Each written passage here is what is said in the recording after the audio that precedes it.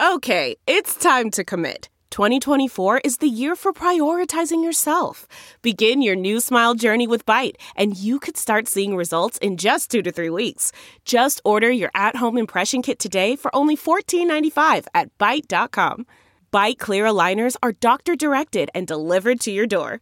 Treatment costs thousands less than braces. Plus, they offer financing options, accept eligible insurance, and you can pay with your HSA, FSA. Get 80% off your impression kit when you use code WONDERY at Byte.com. That's BYTE.com. Start your confidence journey today with Byte.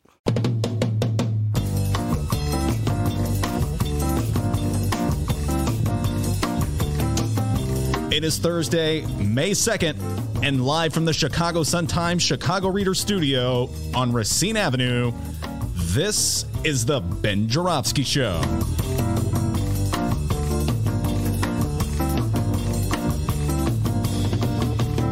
Today on the program, in these times, writer Miles Kampf-Lassin will join us.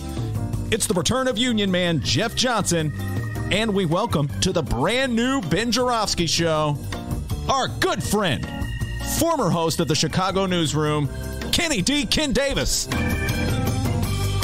And now your host, Benny J. Ben Joravsky. Hello, Ben Joravsky here. We're calling this Someone's Got to Pay for It Thursday. And here's why. Uh-oh, everybody. Bad news, people. Over at the Tribune, the editorial page is jumping for joy. Has to do with something called One Center. All right? Now, that's a mega project earmarked for the railroad tracks just west of Soldier Field on the near south side. Okay? Follow me when I tell you, uh-oh, word of warning. Whenever the Tribune editorial board gets excited about a mega project, I get a little nervous. Why? Because generally that means some developers getting ready to ask me and you and all the other suckers in this city and this state now to pay for it. You don't think they're going to pay for it on their own, do you? Come on, people. Come on. All right. Good Lord. Your taxes are going to go up, up, up. All right. Now, the project is the brainchild of a developer named Bob Dunn, who stopped by the Tribune editorial office to tell him all about it because he probably figured out that they would be waving the flag the hardest. D, you notice Dunn didn't stop by our show? That damn Dunn. Come on, Dunn. You could have stopped by and tried to sell us on it. Off on a bad foot. No, he knows the truth. A bunch of suckers over at the Tribune. I get them to do anything. Anyway, let's give Dunn some credit. I'm going to show Dunn some love. He's from Wisconsin, but he's already figured out that the best way to get the suckers of Illinois to pay for his project is to stop by the Tribune's office. Okay? Because the Tribune editorial board loves paying for mega deals. Somehow or other, they've convinced themselves that when you pay for a mega deal, it's not really paying for it. In other words, if the mega deal raises your taxes to pay for the deal, somehow or other, that's not raising your taxes, even though you're paying more money. Got that, D? Yeah. Your taxes go up, but it's not a tax hike. Okay. Why? Because it's economic development. Got that? All right, don't ask any more questions, all right? Just pay your tax bill. God damn, the Tribune. Okay, ready? One more time. Your taxes go up, but it's not a tax hike. Why? Because it's economic development. Okay, see? When you give a wealthy man money to build a project, it's not a tax hike. It's not an expenditure. It's an investment. That's the world according to the Tribune. Yes, yes, indeed. I got to give Bob Dunn credit, as I said. He has figured out how to play this game. Here's the deal, folks. He wants to build a skyscraper over the train tracks that run west of the Soldier Field in that area of the South Loop. So in order to build those skyscrapers, he essentially has to have something to build it on. He needs a platform, if you will, just boiling it down to the basics. It costs about $3.8 billion at the moment, according to most of the articles, to build that platform. So now a savvy developer has to figure out, all right, how do I get somebody else to pay for that platform? Cannot build my skyscraper unless I have something to build it on. Need to have somebody else pay to build that platform. I got it. A transit center. I know. I'll tell the suckers of Chicago this is all about a transit center. And we're going to have, and then I'm going to go into detail. We're going to have the Amtrak trains and the CTA trains and the Metro trains. They'll all merge into this giant transit center. It's what you want, people. A transit center. Isn't that what you want? Sounds pretty awesome. Didn't you wake up this morning saying, you know what I want? A transit center. This morning, every morning. Well, you're going to get it. Yes. Okay. Oh, nice job, Dunn. Good. Well done, Dunn. Well done, Dunn. I got to give him credit, man. Bob Dunn, you're pretty shrewd. One, you figured out the biggest suckers in town are the Tribune's editorial board, so you went straight to them. And two, you figured out that the fastest way to get the public to pay for your project is to convince the public that they're getting something out of your project. I like him. All right, Dunn's a smart guy. Maybe he should be running this show. We'd be number one in the ratings. All right, now let me just say this, Dunn, and Tribune and everybody else. You know, may not be a bad idea to have a transit center on the near south side. I didn't wake up thinking this is the number one priority. And when it came to infrastructure in the city of Chicago, there's a lot of bridges that need to be rebuilt. There's a lot of roads that need to be repaved. There's a lot of crumbling buildings throughout the city, public buildings that could be rebuilt. There's other infrastructure needs. But, you know, a transit center may make sense. But let's not lose sight of something, folks, that you'll never get from the Tribune, which is the straight dope, the straight deal on this one. The transit center is really the platform on which this developer is going to build his skyscraper. He's not building this thing because he thinks he really wants to help the city with its transit needs. He's building this thing because he needs a platform on which to rest his skyscraper. All right? Never lose sight of that, people. For once in your life, Chicago and Illinois, don't be dumb. We got a great show today, everybody. Miles Kampf-Lassin, speaking of guy who is not dumb, will be in here in the studio from In These Times, talking all the political issues of the day, local and national. Jeff Johnson, union man Jeff Johnson, pension guru, will be here at 2 o'clock. And Kenny Davis, our good friend. By the way, the show is still on. I call it the Kenny Davis Show. I thought it was. I thought Ken was done with the news. He still has 3 more shows. I think. Okay. You know, I know it's like the show never ends, even though he announces he's leaving, and he never leaves.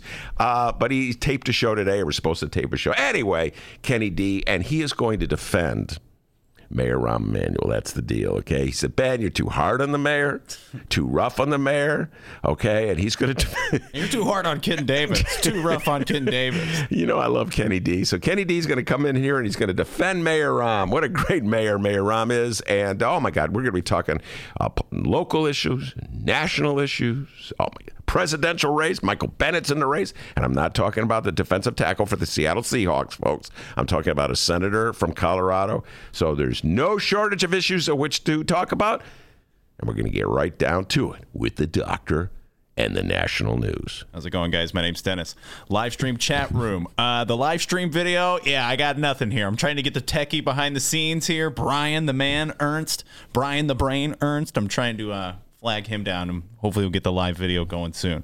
More of an audio guy, you know what I mean, everybody? Mm-hmm. All right, it's the middle of the day. Let's talk about what's happening nationally this afternoon. It's William Barr, House Judiciary Committee hearing day 2. But there's a twist. Today's trial is missing one thing. William Barr. Yeah, the redaction guy redacted himself from the hearing. He no-showed. Where is he? Ben, is he under that table? Hold on, let me look. Hold on. Where are you, Barr? He's not under the table. Hey, no show. But Rahm's under the table. What's he doing down there? Get out of there. Is that Dunn guy down there, too? Dunn's talking. He's still selling the Tribune. I got this bridge in Arizona. Oh, it sounds good to us. The Tribune. We're aboard. No, actually, after appearing before the Senate Wednesday, Barr said he would refuse to show up for round 2, objecting to the fact that staff lawyers would be allowed to ask questions. Oh, no, wouldn't want the lawyers to ask questions. That's hard. These questions are hard. Okay, guys, this is hard. I gotta go. So God, the House said, to hell with you then. We'll do it without you. They proceeded started with the hearing. Chairman Jerry Nadler got it started, calling William Barr's refusal to appear part of a pattern of obstruction of congressional oversight. Here's the quote from Nadler, quote, "We will have no choice but to move quickly to hold the Attorney General in contempt if he stalls or fails to negotiate in good faith," citing the Justice Department's refusal to hand over an unredacted copy of the Mueller report to Congress in response to a subpoena. And the politicians got jokes here. Representative Steve Cohen, Ben gets a kick out of this. Representative Steve Cohen today not only brought a plastic chicken, but a bucket of fried chicken as well to this morning's House Judiciary Committee in a message to William Barr. "He's here," Cohen said, pointing to the chicken and referring to AG Barr. Get it, Ben? He's calling him a chicken. Yeah, I get it. It took a while for me to get went over my head at first. Like, why did he bring the chicken? Still trying to figure out where he got a bucket of fried chicken at 9 a.m., but still pretty good. Pretty funny joke. I love fried chicken so much. House Judiciary members are now working to secure a date for special counsel Robert Mueller to testify, and said they hoped Mueller would appear before May 15th. Oh, and here's Ben Joravsky's all-time favorite Speaker of the House, Nancy Pelosi, speaking at a press conference today regarding William Barr's no-show. Let me pull it up here, pull up the audio, and then we'll hear from Pelosi. Hang tight with me, Ben. Please stall. Okay, Nancy Pelosi's coming on. I love Nancy Pelosi. All right. You too? Well, it's been a long path to get me to love Nancy Pelosi. I was not always a big fan of Nancy Pelosi, but I really appreciate the way she's sort of keeping that Democratic caucus together in Congress during these precarious Okay, stop stalling. We got it. Here we go. Okay, here we go. Well, yesterday was quite a day. I really lost sleep last night after watching over and over again the testimony of the Attorney General of the United States. How sad it is. How sad it is for us to see the top law enforcement officer in our country misrepresenting, withholding the truth from the Congress of the United States. I think it's really time that as I watched him and kept thinking, what could possibly be motivating the Attorney General of the United States to disrespect the Constitution of the United States, the separation of powers, the right of Congress to know? What possible motivation could the Attorney General of the United States have to dishonor the office that he holds by writing there for the whole world to see, to misrepresent the facts to the Congress of the United States? Okay, Ben, put your I Love Nancy Pelosi bumper sticker down and tell us what you thought of that. Well, okay, first of all, I would love to hear where she was going with it, but I understand she was sort of asking rhetorical questions. But Nancy Pelosi, as I've said many times, the role she's playing is sort of the good cop, if you will, like the head of the Democratic Party who's very reluctant to begin impeachment hearings because unstated reasons, she realizes that, I don't know, the polls show that like 50% of the country, or I don't know what the polls are now, but I think it's close to 50%, really uncertain about impeachment hearings, don't know if they want to deal with the controversy of impeachment. So she doesn't want to move too fast on that front. On the other hand, she knows that the base of the Democratic Party really wants impeachment hearings, and that there's also evidence of some serious obstruction of justice by Donald Trump. And so it's like, if you're not going to impeach the president over obstructing justice, you're just going to let the president, I guess, no laws, relate to the president. The president's free to do whatever he wants. I mean, the president literally said that he could shoot somebody on Fifth Avenue and get away with it. Well, is that going to be the case?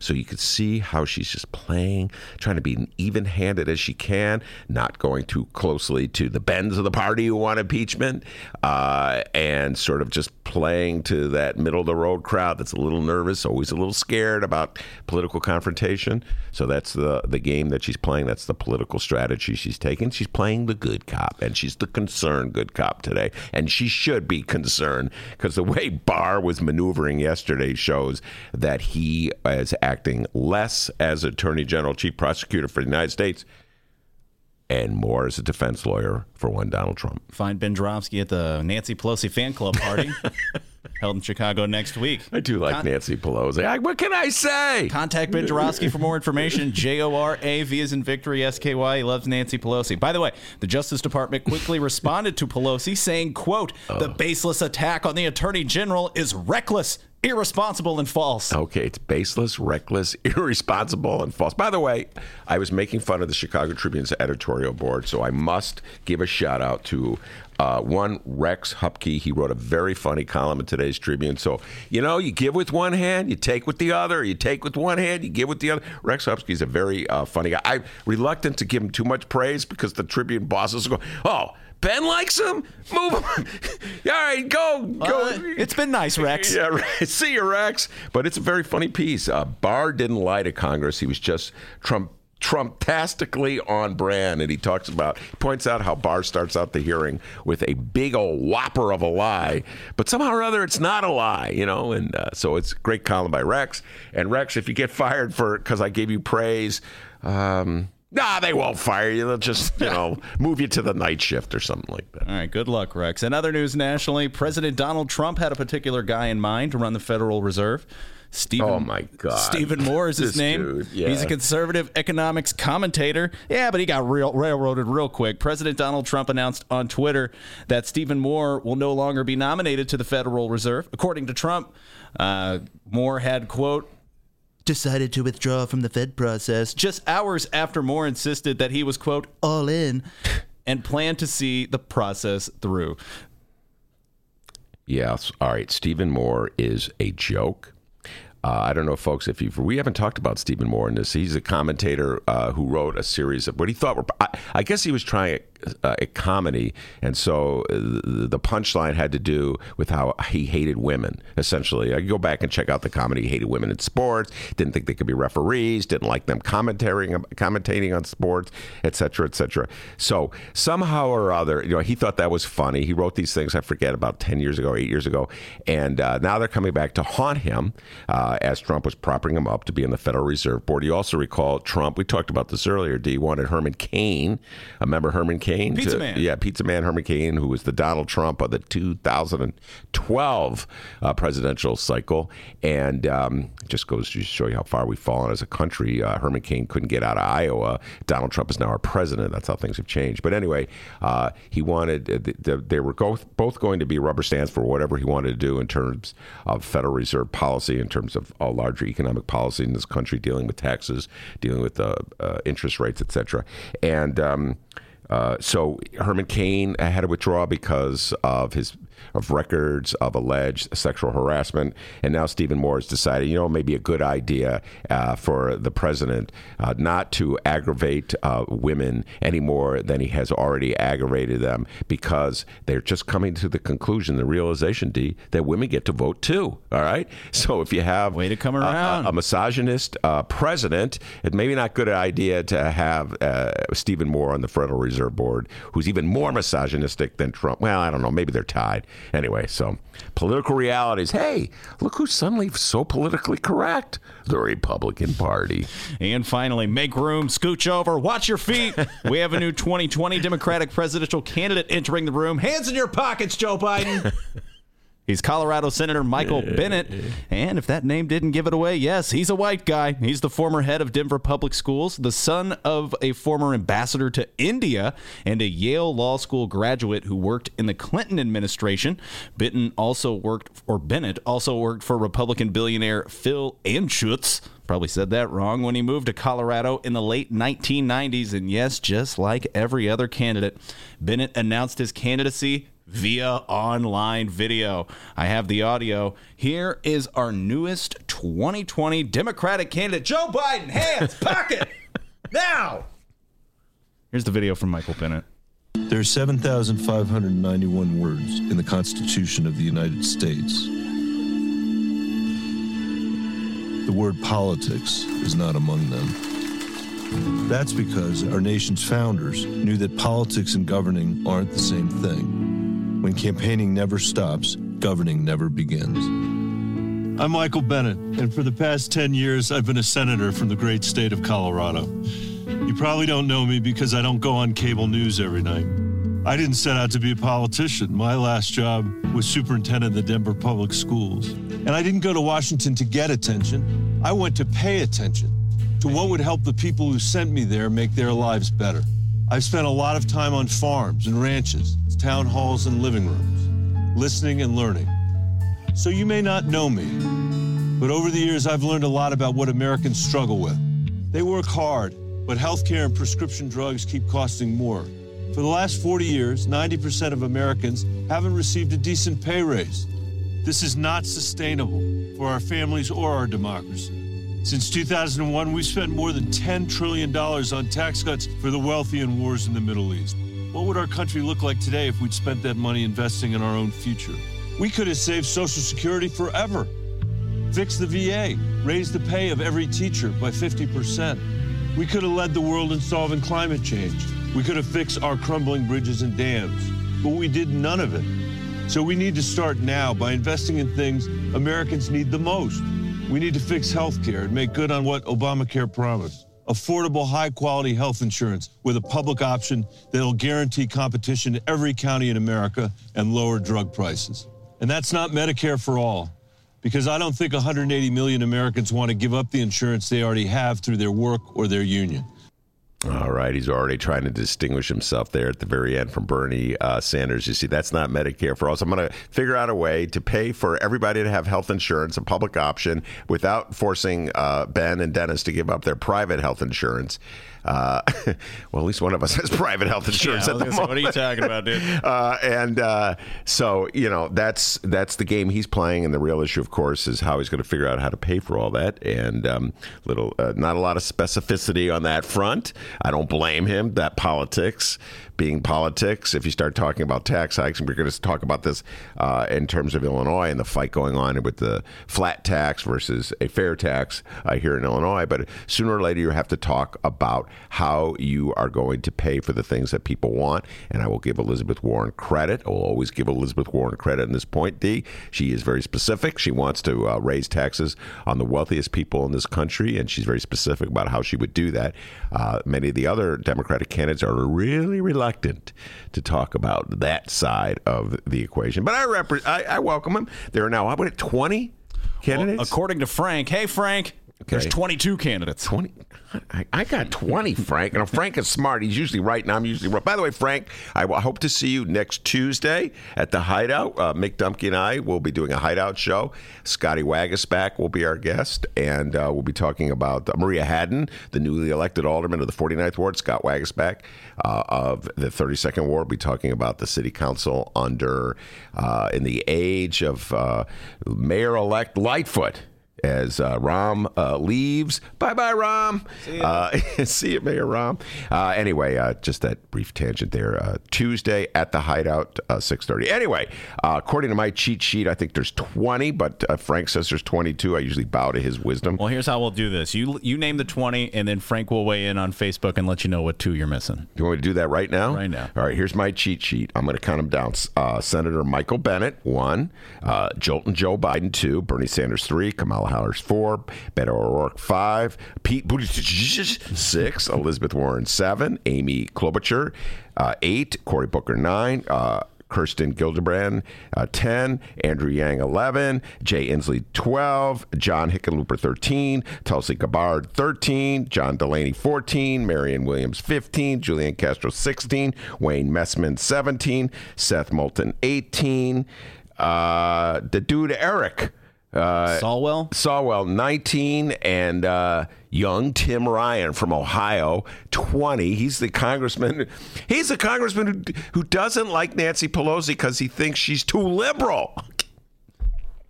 Oh, my God. So that's 20. That's the 20 I have. So, Frank, what 2 did he miss? Head over to the Facebook page. I'm sure you're doing it right now, and let us know, and we'll... All right, I bow to his wisdom. All right. Did I say Wayne Messman? Yeah. Yeah. By the way, to get on, it's really complicated. I think there's only 17 candidates. There's these qualifications that the Democratic Party makes for its candidates to be in a debate. Follow me in this, folks. This is total geekdom. I bet you even Kenny Davis doesn't know this stuff. But, I'll bet you Jeff Johnson knows this because he is such a political geek. All right. I think one of them has to do with donations. You need like 65,000 people who have donated to your party, to your campaign, that is. So it shows that you have widespread support. And then you have to register like a 1%. So it's not really a high bar, 1%. D. I think I'm getting 1% in some of these polls in a national poll. And then you get invited to debate. But I think there's 3 candidates who don't qualify, who've not raised the money and they're not at the polls. So anyway, not that easy to get on that debate. Now, of course, we'll keep you posted on these stories as today's program rolls along. We'll keep you posted on those other 2 candidates we're missing from Frank as well.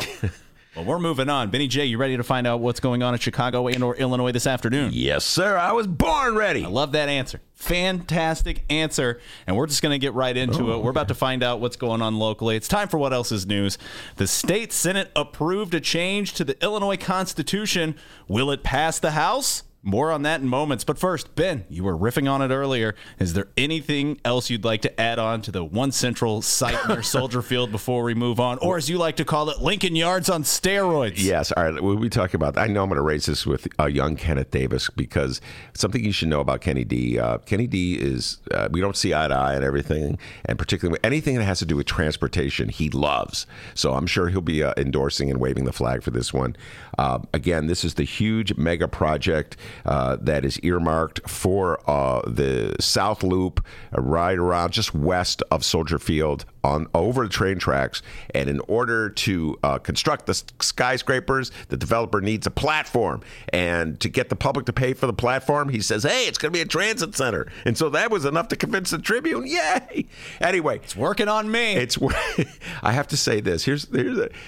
Love transit. Developers are clever. All right? So after 20 years of fighting, people like myself have convinced the people of the city of Chicago that the combination of letters that equal TIF is BAD. Bad, okay? They may not know anything else except I don't like TIFs. And so as a result, the first thing they're saying is like, this is not a TIF-funded deal. This is not a TIF-funded. Maybe that'll get that Ben guy to shut up. This is not a TIF-funded deal. Folks, if it's not, that's great that it's not a TIF-funded deal. It's still public money. There's other public money other than TIF deals. I'll explain more of this later, folks. But I love it. The first thing, it's not a TIF-funded deal. Everybody falls asleep. Oh, well, it's not. Hey, Ben can't complain about it. It's not a TIF-funded deal. Anyway, good luck on getting this guy to shut up, by the way. Oh, man. Don, you got to give Don credit. 2 things. 1, went to the Tribune board. Oh, they're all aboard already. And 2, not a TIF-funded deal. Oh, my God, Ben, you'd be so proud of me. I fixed the live stream. Wave high. Hey, everybody, we're back up on the video. How's it going? I'll tell you what, man. I did it all by myself. He went to radio school. Did you know that, people? He went to radio school. Not video school, but I figured it out. All right. Our Illinois Governor, J.B. Pritzker and company have put the plan in motion. The state Senate approved a change to the Illinois Constitution on Wednesday that would replace the state's flat income tax structure with a graduated tax after the year 2020. Mm-hmm. The governor's plan passed the chamber on a 40-19 party line vote. So hurdle number 1 has been jumped. But now comes hurdle number 2, and boy, it's a doozy, getting the graduated tax plan passed through the House. House Democratic leader Greg Harris of Chicago said the concept of a graduated tax has broad support among his caucus, but before the House votes, Democratic leaders need to, quote, carefully analyze the Senate's changes to Pritzker's original proposal. We need to review them, Harris said. It's very complicated legislation. It has a lot of moving parts. Okay, time out. There are so many people who've just entered the studio that I didn't expect to see. Mick Dumke has entered the studio. Totally surprised to see him at this hour.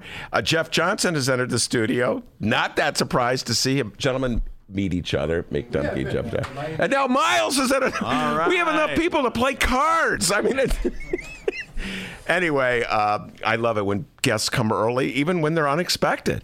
All right, but back to your question. We have a long way to go with many hurdles. By the way, there's many experts, not the least of which is Jeff Johnson. So we're going to get him to talk about this when he comes on the show. But there are many hurdles to clear before the progressive income tax is a reality in the state of Illinois. So we are far away from it. The big fight will be the next big fight and the big legislative fight will be in the House. I'm not sure they have the votes to pass. I'll be really curious to see what Miles and Jeff Johnson have to say about that. And then if it does get through the House, there's a statewide referendum. It needs 60% of the vote, correct, Jeff?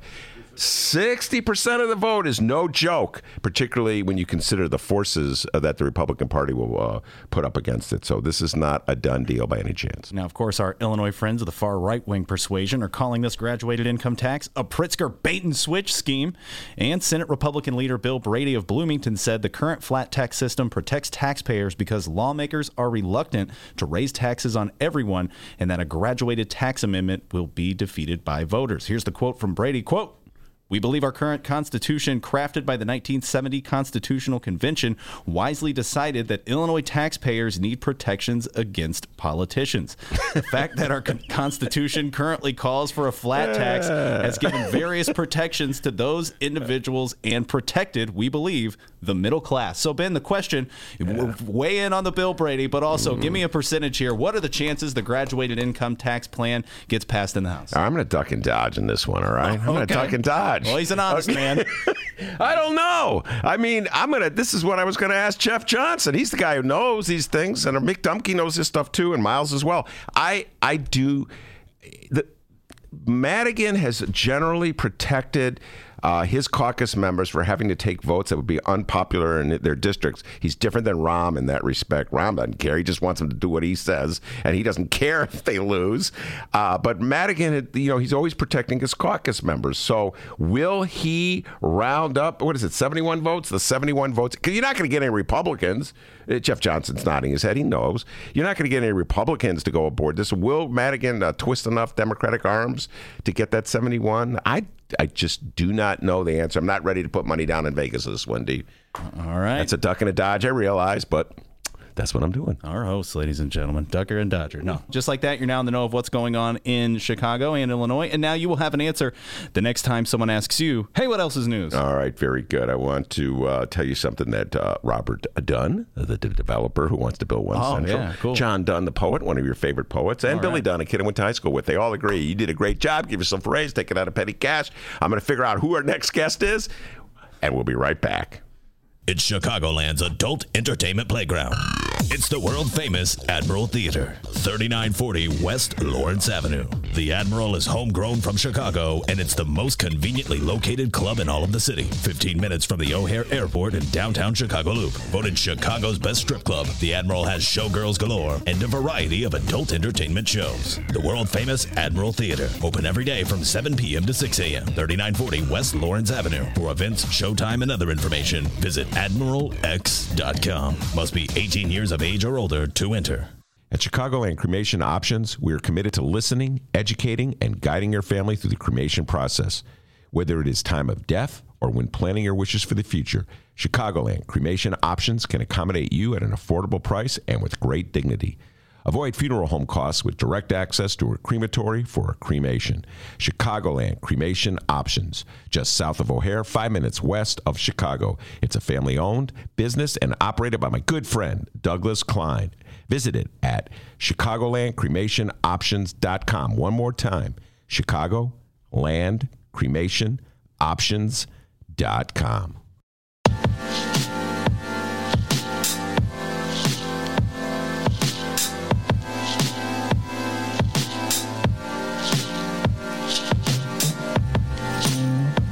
Commercial break over. Welcome back to the Ben Jarofsky Show. We are back indeed, and I took that break to figure out who our next guest is. We have two guests. When it rains, it pours on the Ben Jarofsky Show, and it's pouring today. Miles Kampf-Lassin from In These Times, political reporter extraordinaire, and then man, the myth, the legend, my partner in crime from First Tuesday. Yes, Mick Dumke is in the studio. I was very surprised to see, but pleasantly surprised. Always good to see Mick. I'm lucky when I get anywhere on time, and this time I show up 2 hours early. It's all good. It's all good. Well, all right. will save it up for the next time when I'm 2 hours late. Yeah, it's not like that. It's not like the Cubs can score 12 runs in a game and then put it in a bank, Mick. You know what I mean? It doesn't work that way like they did last. Then they scored 11 last night. It should have been a 1-0 game. You put 10 runs in a bank, and then it doesn't work that. If only. All right, before we get into all the issues of the day, let's promote the heck out of First Tuesday. It is coming up. I talked about it a little bit already, but why don't you tell folks again? It's this Tuesday. Give them all the info. It's coming next Tuesday, yeah. We will be talking about the new and of course much improved City Council with veteran Alderman Scott Wagaspack, one of Lori Lightfoot's early supporters and the leader of the Progressive Caucus. And we will also be joined by Maria Haddon, the incoming alderman of the 49th Ward. So we'll have a little bit of the old and a little bit of the new talking to us about what they think is going to happen here at City Hall. Mm-hmm. So that's Tuesday, May 7th at 6:30. 6:30. Feel free to come 2 hours early, everybody. You can join Mick at the bar. All right. So First Tuesdays, of course, a bit of a kingmaker now. After the last guest, Lori Lightfoot, has now ascended into City Hall. There's, Miles, thank you for saying that. There's two ways of looking at it. We had our October guest was Toni Preckwinkle, and we really didn't elevate her to anything. We did not. And we also got Lori Lightfoot after she had won the first round. So I don't know if we're really a king or queen maker, Miles. Yeah, but that when was I actually cannot remember. We had her in March, so it was just after she had won. It was just after she won. You're right. Finished first in the first round of yes, Mayor-elect Lori Lightfoot. We're going to ask both of you for your thoughts, your early thoughts on her. But Miles, we won't go through the list of people who have been on our show who now appear headed to federal prison. Yeah, I was there for the Rick Munoz episode. Yes, Rick has actually been our guest at least twice on the show. Yeah. One time Rick was a guest with Danny Solis. So think about that. Alderman Danny Solis, Alderman we Rick still Munoz. don't know where he is. Right? I presume he's in witness protection. I just don't know. He's completely disappeared. Which leads me to my favorite question of the day, which I was not even planning to discuss, aldermanic prerogative. You know what? Let's not even go there. But it's just funny. I have to point out that they always talk about how the aldermen are the bosses of zoning in their ward, and the newly elected alderman of the 25th Ward is against the TIF deal earmarked for his ward. For the 78. I mean, they voted for it anyway. So, Miles, do you agree with me that aldermanic prerogative is a phony issue that has been exaggerated beyond its reality? Well, I think it's fascinating that, one of the things that you rightly brought up at that meeting with Lori on the First Tuesdays was Lincoln Yards and really trying to pin her down and say, what are you going to do once this deal is up? Mm-hmm. And she was, diehard against it. And I remember her talking about we can work it out with the allocation of payments and we'll have other opportunities to go through this. And then we saw what happened as soon as the deal came up before City Council, delayed 48 hours. So we had a 48-hour reprieve from a massive taxpayer giveaway. At least there, though, Hopkins was full on board for supporting it. It's hard to make the case for the 78 right now because, there's its champion, Danny Solis, as you said, probably in witness protection somewhere. And Byron Sigjo Lopez, the new alderman, has been adamantly against giving away public funds. I mean, Pilsen has been so starved of resources, not to mention other areas like Chinatown that make up the ward. So seeing this massive giveaway to a developer is clearly not what the voters of the 25th Ward were voting for when they chose their new alderman. So, I think, when we talk about aldermanic prerogative, it doesn't look like it really existed much before anyway. Mick, I don't know if I've had this opportunity to talk about this with you on the show. I know I've had so many conversations with you about this, private conversations on phones. So I'm just going to put it to you. In the aftermath of Lori, as Miles saying, sort of flip-flopping and not strongly opposing the TIF deal, after she said, you're right, at the Hideout show and this show that she was against it, she would oppose it. Do you buy the standard defense of the Lori Lightfoot people that she made a prudent political move by not engaging in a fight that she couldn't win? And sometimes it's best to walk away from a fight that you're going to lose because it would make you look weak. That's the standard defense that I've heard from many of Lori Lightfoot's supporters in regards to this deal. What's your thoughts on that?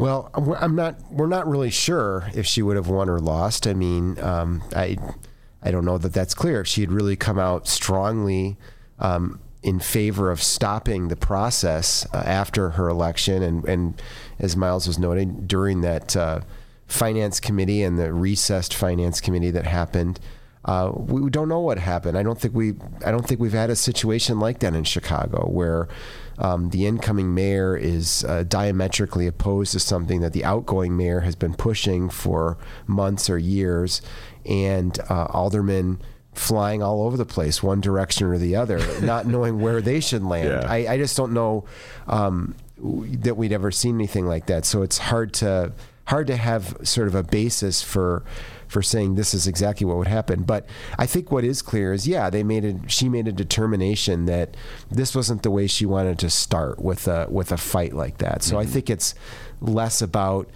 whether you would have won or lost than even if you had won, who do you have in your corner when you're trying to find your way around City Hall. I mean, she doesn't, we don't know that she knows what she's doing yet. I'm pretty sure she doesn't. So, I think that what would have been prudent is for her to be probably a little more careful about promising what she would or could do before she got in there. And yeah, you're right, Miles. We tried to pin her down. Everybody else tried to pin her down. What she actually said on our show that I remember was, until the last check is cut, that she would do what she can to make sure we get a better deal. So I guess if we're really splicing and dicing her words, then the last check has not been cut. I don't think a single check has been cut. So if she gets into office, that should mean that everybody should keep up the pressure. Yeah, that's true. But I would just say that while it could have been a massive fight, the simplest thing would just be saying, "Hey, let's do this after we have a new city council and a new mayor in office." Like, let's not bring this up to a vote until we have the new elected representatives weigh in on it. And that, I mean, we don't know which way it would have gone. And at that point, it wouldn't be necessarily all on Mayor Lightfoot to determine, but she could at least have some cover then, let's say, if she wanted to extract more, because she did claim a win over, minority hiring and some other areas where she said that the Sterling Bay moved a little bit. But I mean, just pushing it off, which is what even Rahm kind of offered, right? When he said, we'll let the new mayor-elect have her say on this. I think that would have been at least following through more to what she had promised before the election. Well, I'm going to claim victory of something which it's almost ironic, and I'm laughing at myself for claiming victory, and I hope Jeff Johnson's listening to this one. He'll get a kick out of this. The issue at play in Lincoln Yards and 78 was the TIF funding. And the public in the city of Chicago may not know the ins and the outs of TIFs, but they have a general notion that somehow or other it's bad. And I think that is... That was because of you. Yeah. So they go, TIF equal BAD. All right? So that's basically it. So now, when old boy's coming out with this big plan on the near south side, the first thing they say is, no TIF funding. People don't even know what, no TIF funding. All right, Ben, shut up about it. All right, ready? Now, it's a public, they're asking for public money, Miles and Mick. I mean, they're asking for public money, but it's like, well, it's not TIF, so just keep walking by. You don't have to ask any questions. We'll call it something else. So do you think it's a victory, Mick? Yeah, I mean, the narrative has changed. Yeah, you have helped shape the narrative around TIFs.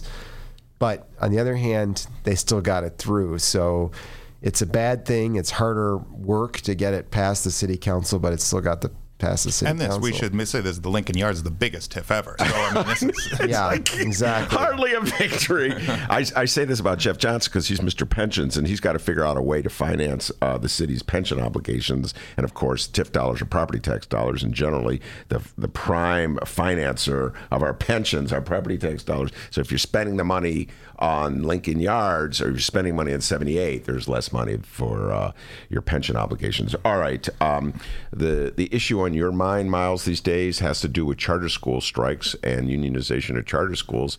What's the latest on that? Well, it's pretty incredible what we've just seen in the past few days. This is now the third charter strike in history in the United States that is happening right now. There's teachers walking out across the city. Late last night, one of the schools did settle that had done a picket yesterday, the Chicago Institute of the Arts, is it? Over on near California and Augusta.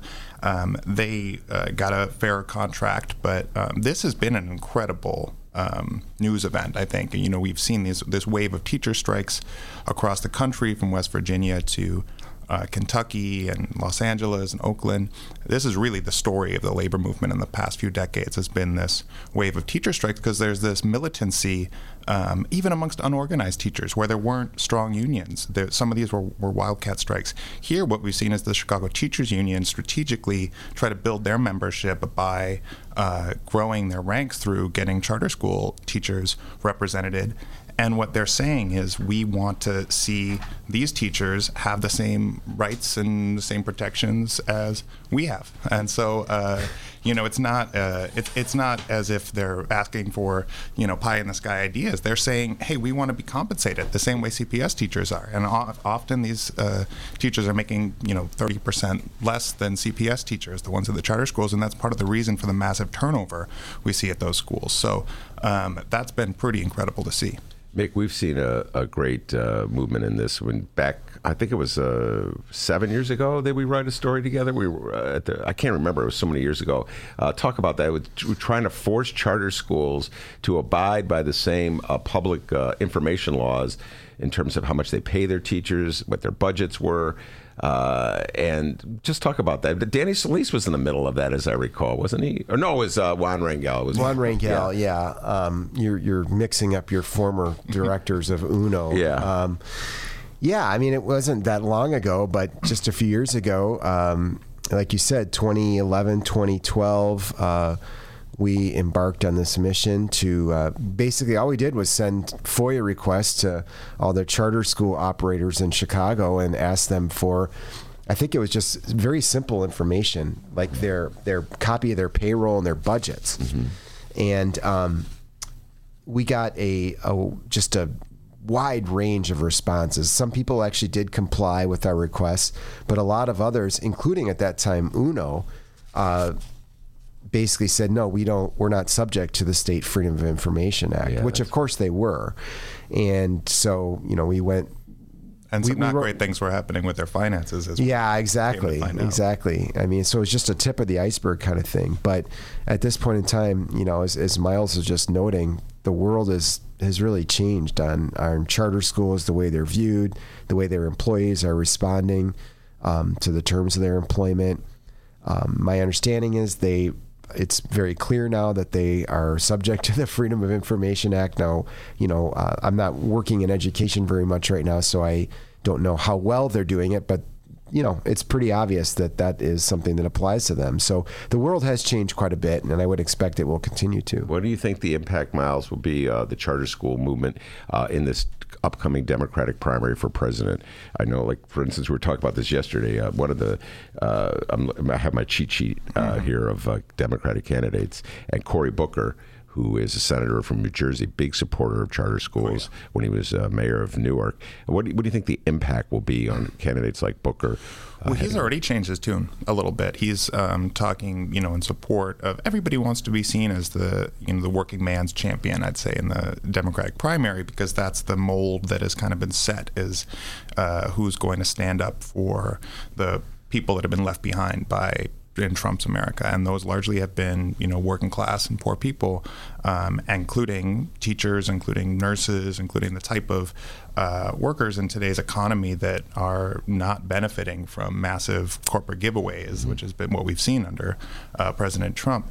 What I do think is that these teacher strikes have changed the narrative in a way, because they've put the role of workers determining their own them having a say on the job in a way that was not on the table before. And I think the issue with charter schools, I mean, there are nonprofit charter operators, of course, but by and large, charters exist to make a profit, which is a very different vision of public education than what we've seen traditionally in America. That these schools, and that's one of the reasons I think that they're a little bit more shady about their finances, is because if you look at them, you'll see these massive executive compensation packages that just don't exist in the public sphere because they're able to do that. Also, the contracts that they set up, a lot of that is very cloaked information, and it's for a reason. And so that's one of the reasons that these charter teachers are demanding some more transparency, because they want to have a say over where the money is going in their schools.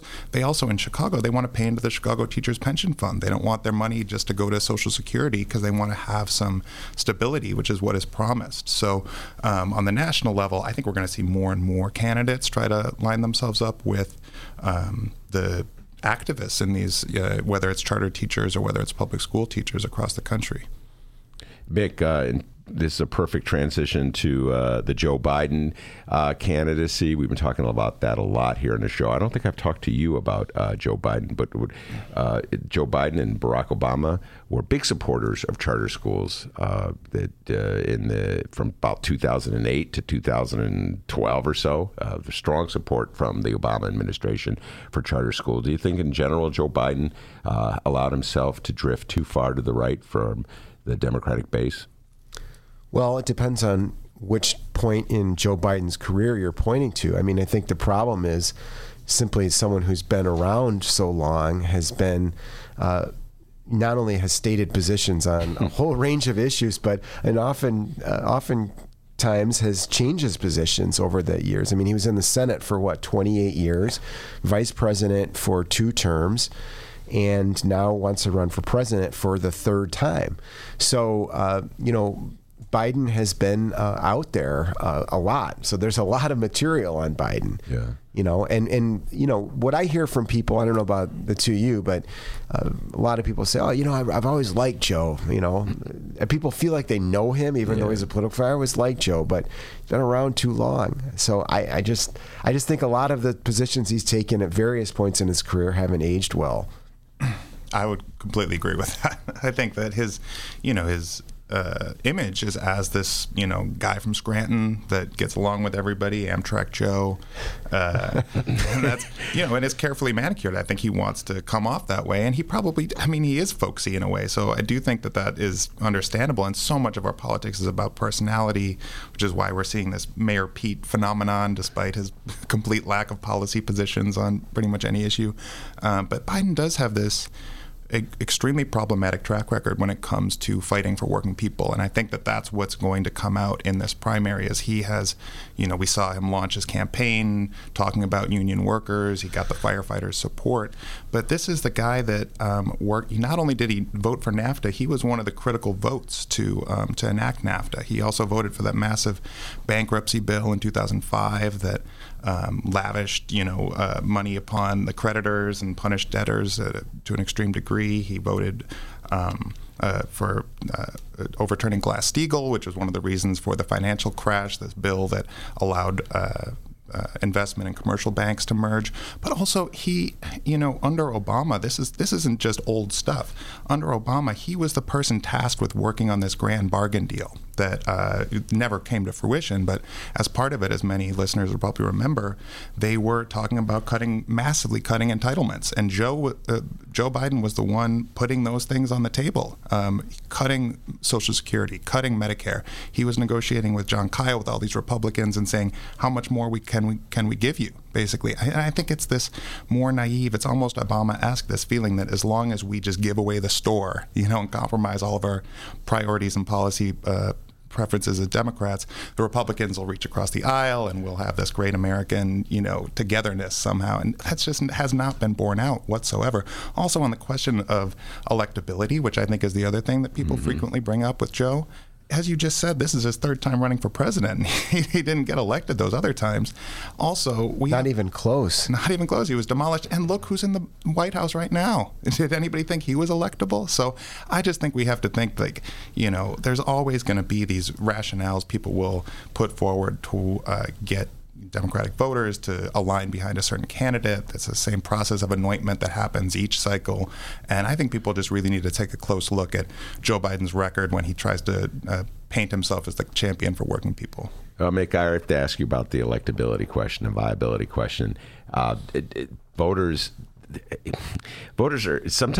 act like pundits, where they try to figure out what strategically what the best vote is. I've had so many conversations back in that mayor's race, in the first round in particular, like a lot of anti-Daley voters were trying to tell me, well, I'm going to vote for this candidate because it's the best way to block Daley. Like one vote's going to do it, right. But they're like strategic, trying to. I fall prey to that too. In your humble opinion, who is the best candidate to defeat Donald Trump? As where we sit right now, do you think Joe Biden, kind of like moderate Amtrak Joe, I call him Grandpa Joe, but everybody has a nickname, Uncle Joe, do you think that's the best way to go? I like you, to quote you from a little while ago, I'll punt on that a little bit. I'm not sure. I mean, there were at least another senator got in the race today, I think, or announced he was getting in the race, right? There's just so many candidates. I honestly, even as someone who is, covers local politics, follows national politics as closely as I can, I'm not even sure I understand or know the current list of everyone who's running. So cheat sheet. You've got it right there. That's out of date. There's already somebody. No, time out. You see, I updated. So the original cheat sheet is out of date, but as you can see the little chicken scratch there, that's me updating it. It is chicken scratch. The point is, I'm not sure. I think it's still too soon to tell. It's like in the mayor's race, there's so many candidates. There'll probably be a couple who, end up emerging. I don't necessarily buy the argument, especially at this point in history, that the way to counter Donald Trump is with a centrist. I'm talking either my own preferences, which that would probably not be the case, but also just in terms of strategy. I just feel like, you do need to get people out there. I mean, Hillary Clinton was touted as the centrist, as someone people knew who was not a radical, who could walk in on day one and do the job. Many of the same things that are being said about Joe Biden, and we saw the disaster that occurred in 2016. Well, I had to tell you this. I riffed on this yesterday. Yesterday we were airing, I don't know if we have it, I would play it for you, because all my guests yesterday, we played this bit for them, and then they would respond. But there was a commercial that Joe Biden had with Barack Obama. Do we have that, D? All right. You know what? Check this out. Let's play about, get your responses. This is Joe Biden. He came up with this commercial. Ben Joravsky game show. Yeah, the game show. I know. I'm so impressed with that board, Dr. D, behind the board. All right, play that. Keep the game show thing going. Tell me if you recognize this familiar voice. This is an extraordinary man with an extraordinary career in public service. Somebody who has devoted his entire professional life to service to this country. He revitalized American manufacturing as the head of our middle-class task force. He fought to make college more affordable. Get ready. He suited up for our cancer moonshot, giving hope to millions of Americans. The drum! Joe's candidate counsel has made me a I love that drum. He led our It's Our Us campaign against campus sexual assault. He championed landmark legislation. All right, we have to play that one for Jeff Johnson and Ken Davis, hard man. To listen to. Okay, it's Barack Obama extolling the virtues of Joe Biden. The joke I made yesterday was just hearing Barack Obama's voice. All the cynicism I had about Joe Biden was fading away, and I found my hand just moving toward Obama. Obama wants me to vote for Biden. I got to vote for Biden. It's like FDR himself came down and moved my hand. But so Mick Dumke, do you still feel it? You hear Barack Obama's voice. Do you think does that motivate you? No, I actually found that hard to listen to. It just,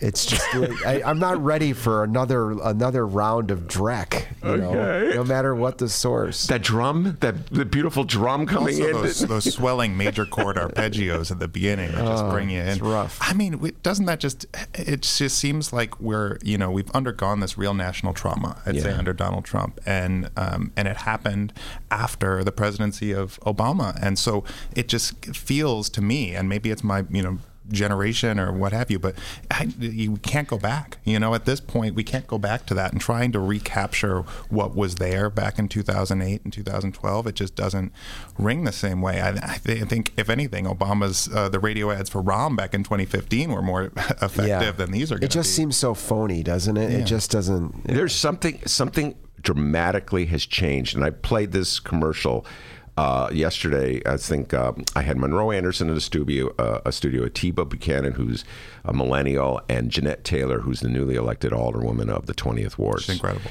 And yeah, she, by the way, is a powerhouse. Jeff Johnson, get ready for Jeanette Taylor in the city council. She is a powerhouse. But I was like, okay, guys, does this move you? And Mick, I got to tell you, Miles, nobody was moved by it. Right. They all were like, are you kidding me? It didn't work. Now, again, these guests skewed left. Monroe is more of a centrist, but nobody was moved by Barack Obama's appeal. Nobody was saying, I'm going to vote for Papa Joe or Uncle Joe or Grandpa Joe or whatever he is because of Obama. And it just indicates, Mick, how far we've moved from 2016 when so many Democrats were just like weepy-eyed, nostalgic about Obama leaving. The reality where the world is so different than it was just, 3 years ago? I just think people want somebody new. They want new ideas. They want new energy. As Miles mentioned, so much of this is personality-driven. We know Joe. We've been hearing about Joe for 40 years. I just think people, more than 40 years, I guess, at this point, people want someone new. Mm-hmm. Not to mention, I just listed some of the greatest hits of Joe's selling out of working people. That's just the tip of the iceberg in terms of where his stances have been on immigration. He started his political career in the 70s fighting integrated busing, and teaming up with Jesse Helms, one of the most racist people we've had in our government. So if people just start to dig a little bit, I think that they're going to see all kinds of things that make Joe seem so out of touch with our current electorate and just where the energy of the party is. If you're going to try to elect a Democrat in 2020 at the national level, we're going to need activists across the country working to get out the vote, to register new people. There's all these draconian voting rights restrictions in place in the very places that Democrats will need to win. So I don't think that, serving by on the Hillary Clinton 2.0 is going to do it for the Democrats, especially at a time when, people are clamoring for ideas like Medicare for all, for the Green New Deal, for a jobs guarantee, for things that would fundamentally transform the way that people live their lives in this country for the better. That's what is on the Democratic agenda, and that does not seem to be what Joe Biden is offering. I don't disagree with any of that. I actually, on the way over here, was recollecting in my own life, way back when, as a college undergraduate, going to this event when Joe Biden and Edwin Meese were on a tour of college campuses, and it was sort of like, here's the Democrat and here's a Republican. And just to remind everybody, Edwin Meese, the Attorney General, one of the attorneys general under Ronald Reagan, who eventually had to resign. It's hard to even keep track of all the scandals that were surrounding the Reagan administration and Edwin Meese at that time. But bottom line is, a couple years later, this was a year or two after Joe Biden had to drop out of his first run for the presidency, in part because he plagiarized some of his stump speech. And Edwin Meese, who had resigned in disgrace. So here they were, and they did this really. It was fun and interesting. I'm left of center, he's right of center kind of thing. But I haven't forgotten about the fact they were at that time both firm and passionate advocates for the drug war. And I remember Joe Biden talking about he would never sign off on relaxing any of the drug laws because research showed that a rat would go, hit the thing to get more and more cocaine over and over again. And so I just kept thinking about that again. This is criminal justice. We didn't even get into that. It's just scratching the surface, but it hasn't aged well. No, I got to tell you, just listening to you guys and thinking about where the Democrats were in 2012 on the charter schools we talked about, drugs, reefer. It's the party has moved so far to the left, I guess, for lack of a better term, that it is going to be very difficult for Joe Biden to try to deal with the contradictions. But yes, I know he was fighting. He was fighting to eliminate parole. He was fighting for civil asset forfeiture. He was fighting for massive public funds to go into the jails that are now the reason for this mass incarceration crisis in the country. And just like you said about the reefer, I think we're going to get legal weed in Illinois. It sounds very soon if this 300-page report they're going to put out is actually the real deal. That could happen so soon. So you're right. This is a pretty quick change. No, things have changed on that front. Mick, Dumke, and I were writing articles in 2011. Politicians wouldn't even go on the record with us. That's right. Maybe it's hard to find them. Can we not talk about this, Ben? Ask me a different question. Anyway, Miles Kampf-Lassin from In These Times, Mick Dumke from ProPublica. Thank you very much. One more time, Mick. Tuesday, 6:30, Hideout, 1354 West Wabansie. I did that from memory. Better go there quick because they're going to obliterate the neighborhood for Lincoln Yards. Come while you can. Exactly. Come while you can. All right. Thank you very much, gentlemen. We have Jeff Johnson sitting by, and Ken Davis has showed up early. Man, everybody's coming early today. We'll be right back after this.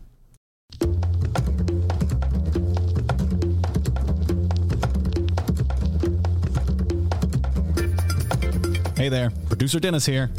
Thanks for finding and listening to the brand new Ben Joravsky Show. All right, so here's how this works. The Ben Joravsky Show live streams on the Chicago Sun-Times YouTube channel Tuesday through Friday, 1 until 3 p.m.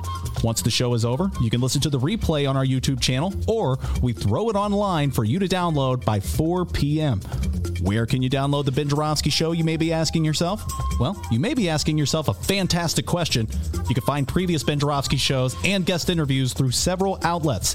The Chicago Sun-Times online, chicago.suntimes.com, the Chicago Reader online, chicagoreader.com, and wherever else you listen to your favorite podcasts. Apple Podcasts, Google Play, pick one. Just search for the Ben Joravsky Show. Jora, V as in victory, S-K-Y. So, let's recap. Tuesday through Friday, 1 until 3 p.m. Live streamed on the Chicago Sun-Times YouTube channel and downloadable by 4 at chicago.suntimes.com, chicagoreader.com, and wherever else you listen to your favorite podcasts. Yes, the Ben Joravsky Show is back. We're live and downloaded. Tell your friends and enjoy the rest of the show.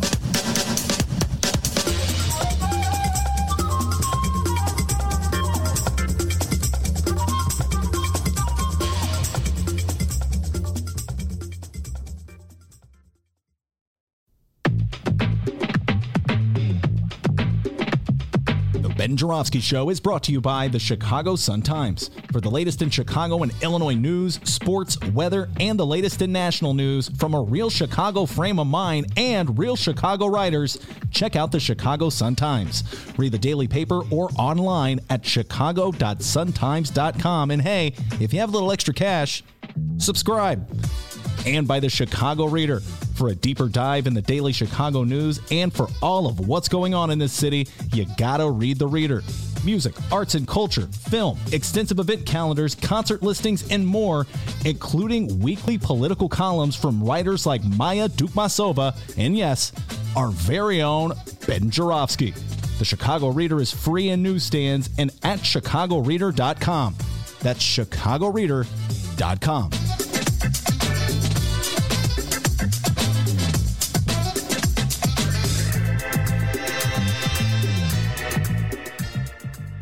All right, everybody. Hour number 2 of your Ben Joravsky Show for Thursday, May 2nd is moments away.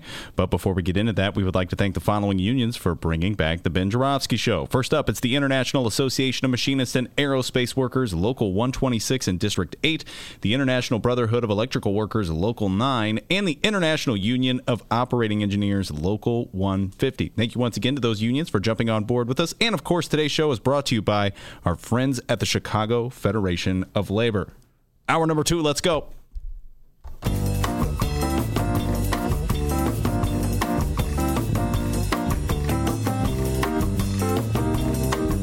It is Thursday, May 2nd, and live from the Chicago Sun-Times Chicago Reader Studio on Racine Avenue, this is the Ben Joravsky Show.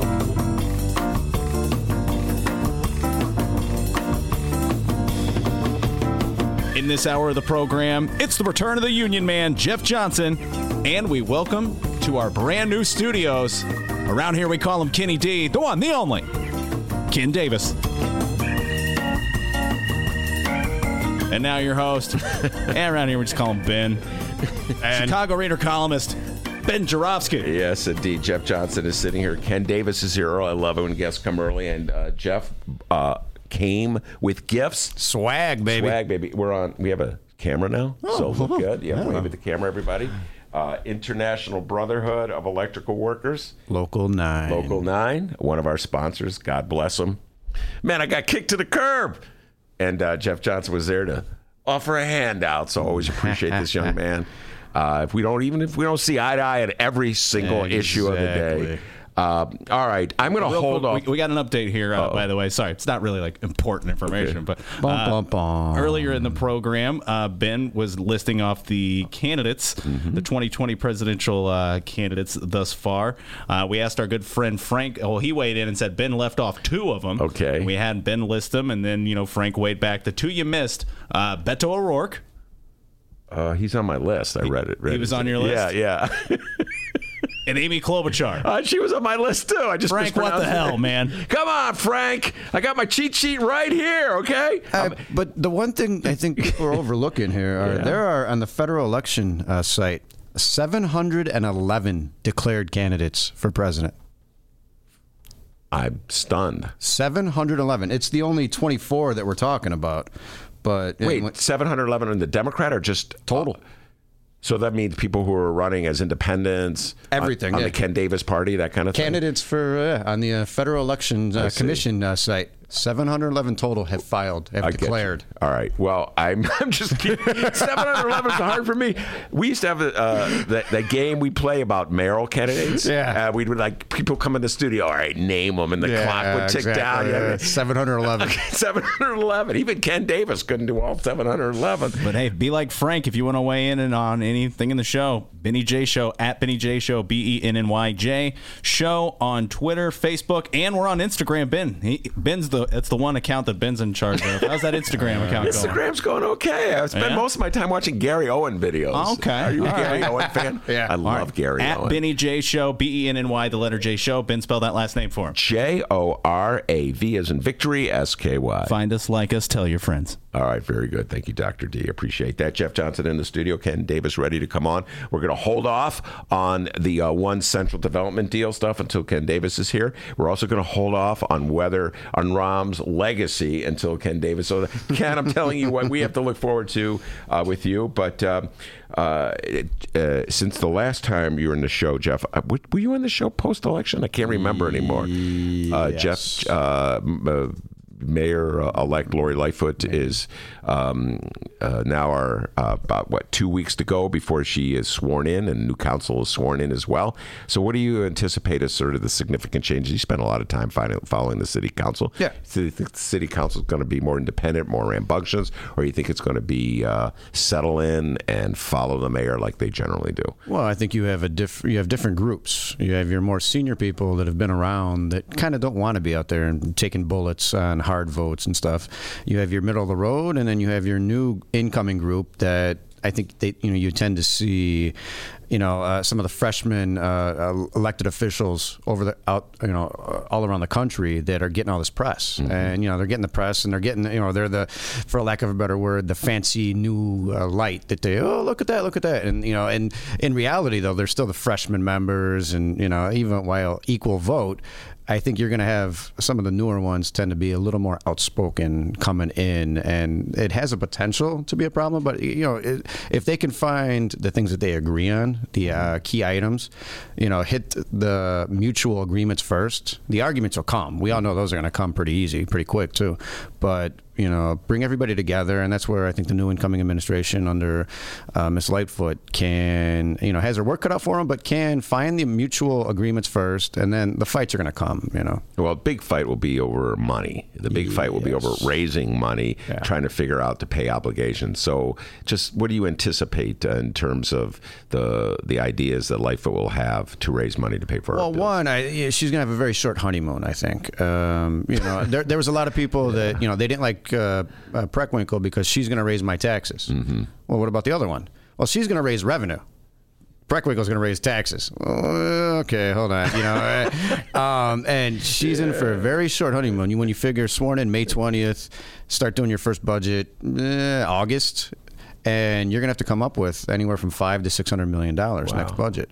And yeah, good luck. Wait, how much did you say? 500 to 600. You got to figure that with police and fire pension funds are going to actual or determined contributions. So that's about $295 million. There's a budget deficit of $250 million, which, taken in the last 20 years, how we've dealt with that, whatever. You just sort of kicked that one down. Shell game. Yeah, look what I found. They found all this money over here. Then you throw in fire department's going to sign their union contract more than likely pretty soon. Police department contract's coming up, as well as the teacher's contract. So you're very quickly north of $500 million, very quickly, and you need new revenue for that. And so what do you anticipate? I think you're going to see, the common approach is to find the cuts first. Hey, look what I cut here. Look what I found, so that you can show the public that you cut things. And then you're going to see a raise of revenue somewhere. There's different options. There's the played out options of marijuana, sports book, casino. All those things are going to take a couple of years to get online. It's the things that you need short term. I don't think you can go to property taxes, right? For 4 to 6 years, don't quote me, property taxes have gone up continually for police and fire. And what's funny is, and this is one thing that I always get razzed about a friend who works at City Hall, because city workers are one of the first ones to complain about their taxes going up. Yes, we have to live in the city, and Yeah. right? So when property taxes go up, they have a heart attack about it. But then when you point out that, well, wait a minute, your taxes went up to pay for your pension. That's not the point. Yeah. It's just the fact their taxes went up, and and then there's also a perception out there that there's a lot of waste at the city. So every city worker you talk to has ideas on how to cut waste. Yeah, I think you should probably tap into that too, because there is some waste out there. But the waste that people find, from the 30,000-foot view of, like, from the outside looking in, is nothing instrumental. So you think she can manage to get through, she being a mayor like Lightfoot, can manage to get through this next year without raising property taxes? I'm gonna punt. Like Everybody's punting today. Punt. Just for the record, I merely punted on a prediction. Okay, well, of course, that's what you're punting on too. I don't know how she can avoid raising property taxes. Yeah, I personally think that it has to be a hodgepodge, and so if you do include property taxes, it has to be something very small and coupled in with sales tax, coupled in with any other fee increase, or finding some other possible revenue that you can tap into. So raise the sales tax is a possibility. Now, we had a uprising in Cook County when Toni Preckwinkle, and probably cost her a lot of votes in the mayor's race, raised the soda pop tax. Well, that's just, the way that was sold was different. I think if you have the approach that, listen, and I've heard this at some of the talks, you might not want to hear this, but we need to raise revenue, and we're going to raise revenue and put it towards pensions. Yeah. There's no doubt about this. The legacy costs, you live in a city that has the best police department, for everything going on. They have the best fire department. Your city services are the best in the country, and it costs money to pay. And for a while, we didn't pay that. And so the legacy costs are still there, no matter what. And if you called 911 or if you ran the water, you got service. It was there. And those hard conversations need to happen. And I think it's a matter of, if you're honest with the citizens, it'll be a lot better than, well, we're doing this for health. Yeah. So I think there's an avenue there to increase revenue and go that route. Honest with the citizens. That would be unique for a mayor in the city of Chicago. Yeah. Honest with the citizens. All right, you talk about raising taxes as opposed to raising revenue. Explain that. There's a distinction. It sounds like a clever little word game there, but it is, but it isn't, right? It wasn't something that was trying to pull the wool over. It was just different wording, right? And Ms. Preckwinkle got labeled as a tax and spend. And it was the sugar tax that killed her. And a lot of it was, I think, how they rolled that out, right? In hindsight, of course, we'd all be perfect. But the way it was rolled out and the way it was sold as. And, we need to raise revenue. Revenue just sounds better than taxes, right? Those certain words we could say that, it just sounds better, Everybody knows what a tax is. I'm not sure everybody knows what revenue is. And, so I think that there was, it was the campaign and the way it was kind of sold. And it stuck. I had people telling me, Tony's going to raise my taxes. And I've heard this. Tony's going to raise my taxes, but she's going to raise revenue. So I'm going to go with her. Yeah, well, what I heard, I may have told you this before. I live in the 47th Ward on the north side of Chicago. Fighting 47. It used to be the Fighting 47. I haven't been fighting until Ed Kelly days. But anyway, I'm in the 47th Ward. In 2015, a couple of precinct captains came to my door on behalf of Rahm Emanuel. They picked the wrong door to come to. Anyway. Come on in, sir. Didn't work out well, Jeff. Why is he locking the doors? Yeah, no, it ended up with me telling him if they didn't get off the porch, I was going to call the police. It was a downhill. It was not a great moment of communication for either me or Rahm's precinct captains. But the key point that got us going was the pitch they were making was that it was not one of my finest moments, Ken Davis. Anyway, the pitch they made to try to win me over, follow me on this one, is that Chuy Garcia, Jesus Garcia was running against Rahm, was going to raise my property taxes and give it to the unions. That's what Rahm's people were telling me in 2015, which point I said, which unions? Okay, because he'd already cut the deal Rahm had with the police and the firefighters to buy labor peace on that front. So it was clear to me that they were trying to play into prejudice I might have against certain unions. So do you think we've advanced as a civilization from that moment in 2015 where you can get voters fired up against a property tax hike on the notion that it would go to selfish union people? Yeah, well, I think, the general public knows pensions are a problem, or thinks pensions are a problem just because of what they see on a continual basis. And I think it's starting to get to the point where they're tuning it out.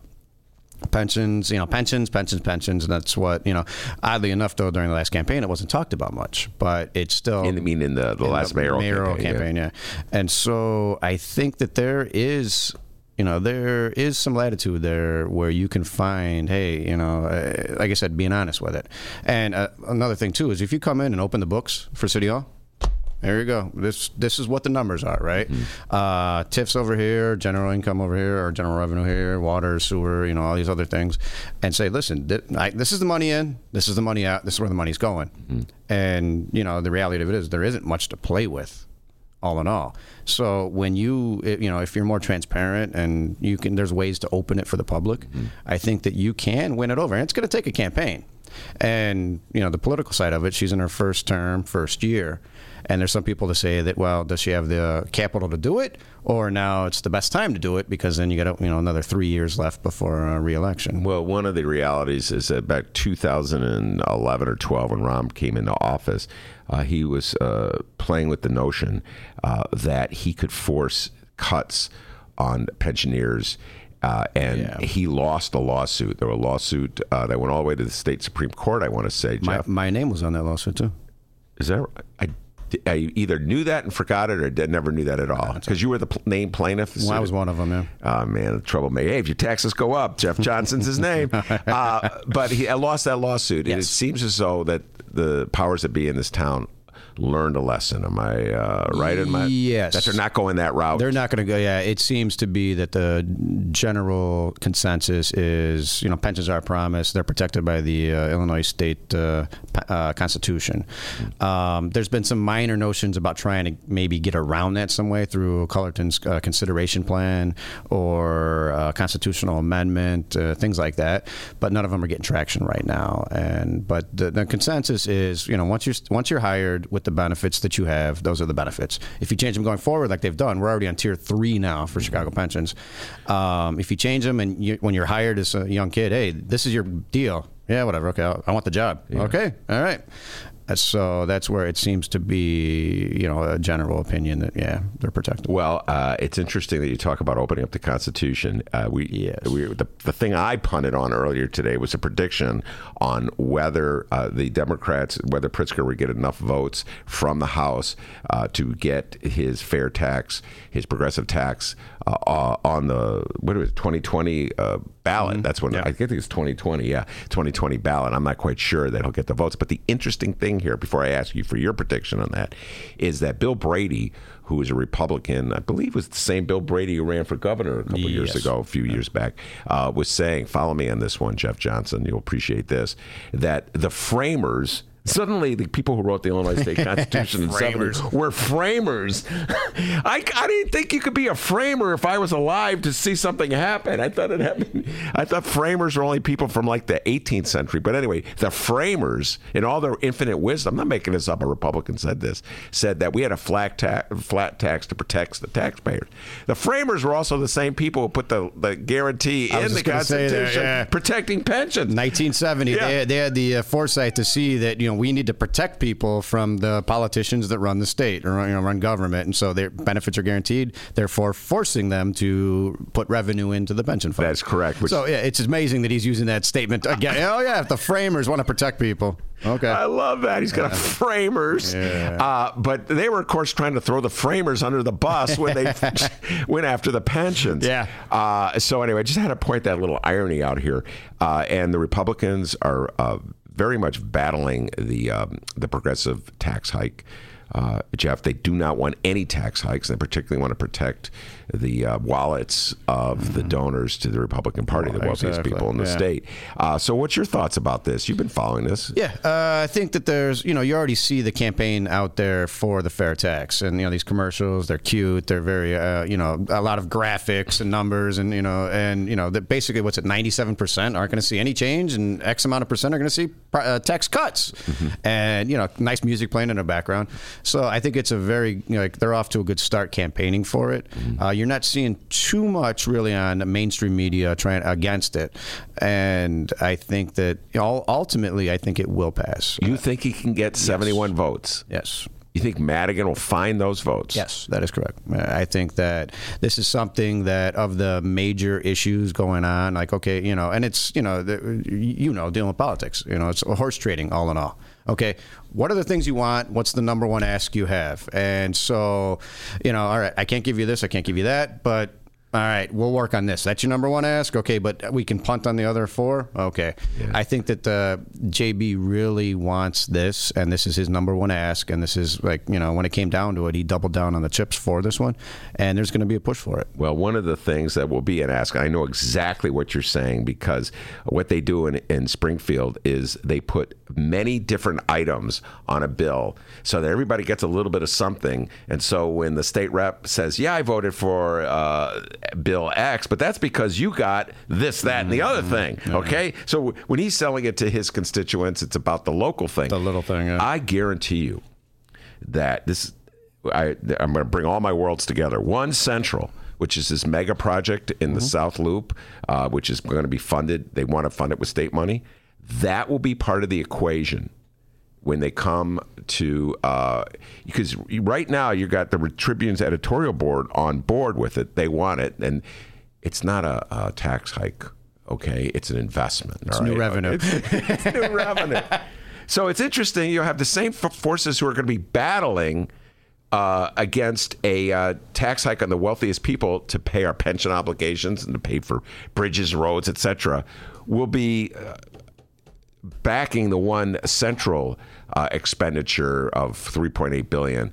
So my guess is that will be all part of the mix. What do you think?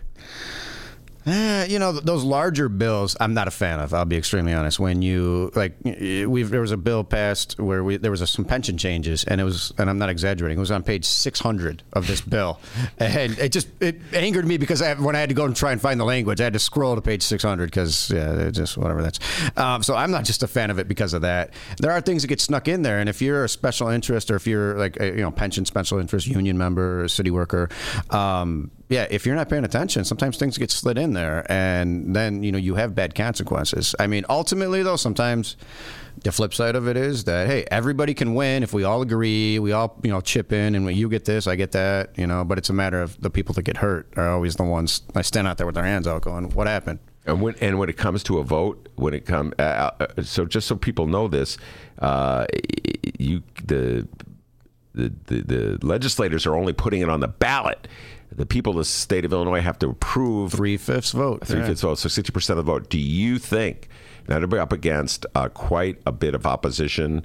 The business community's already started this. They've got their dark fund that's funding campaign commercials. Do you think you can get a 60% vote in the 2020 election with Donald Trump's name on the ballot? So I see it from the opposite side, right? Of like the con, where like in New York City they had a recent vote. 83% of people voted not to open the Constitution.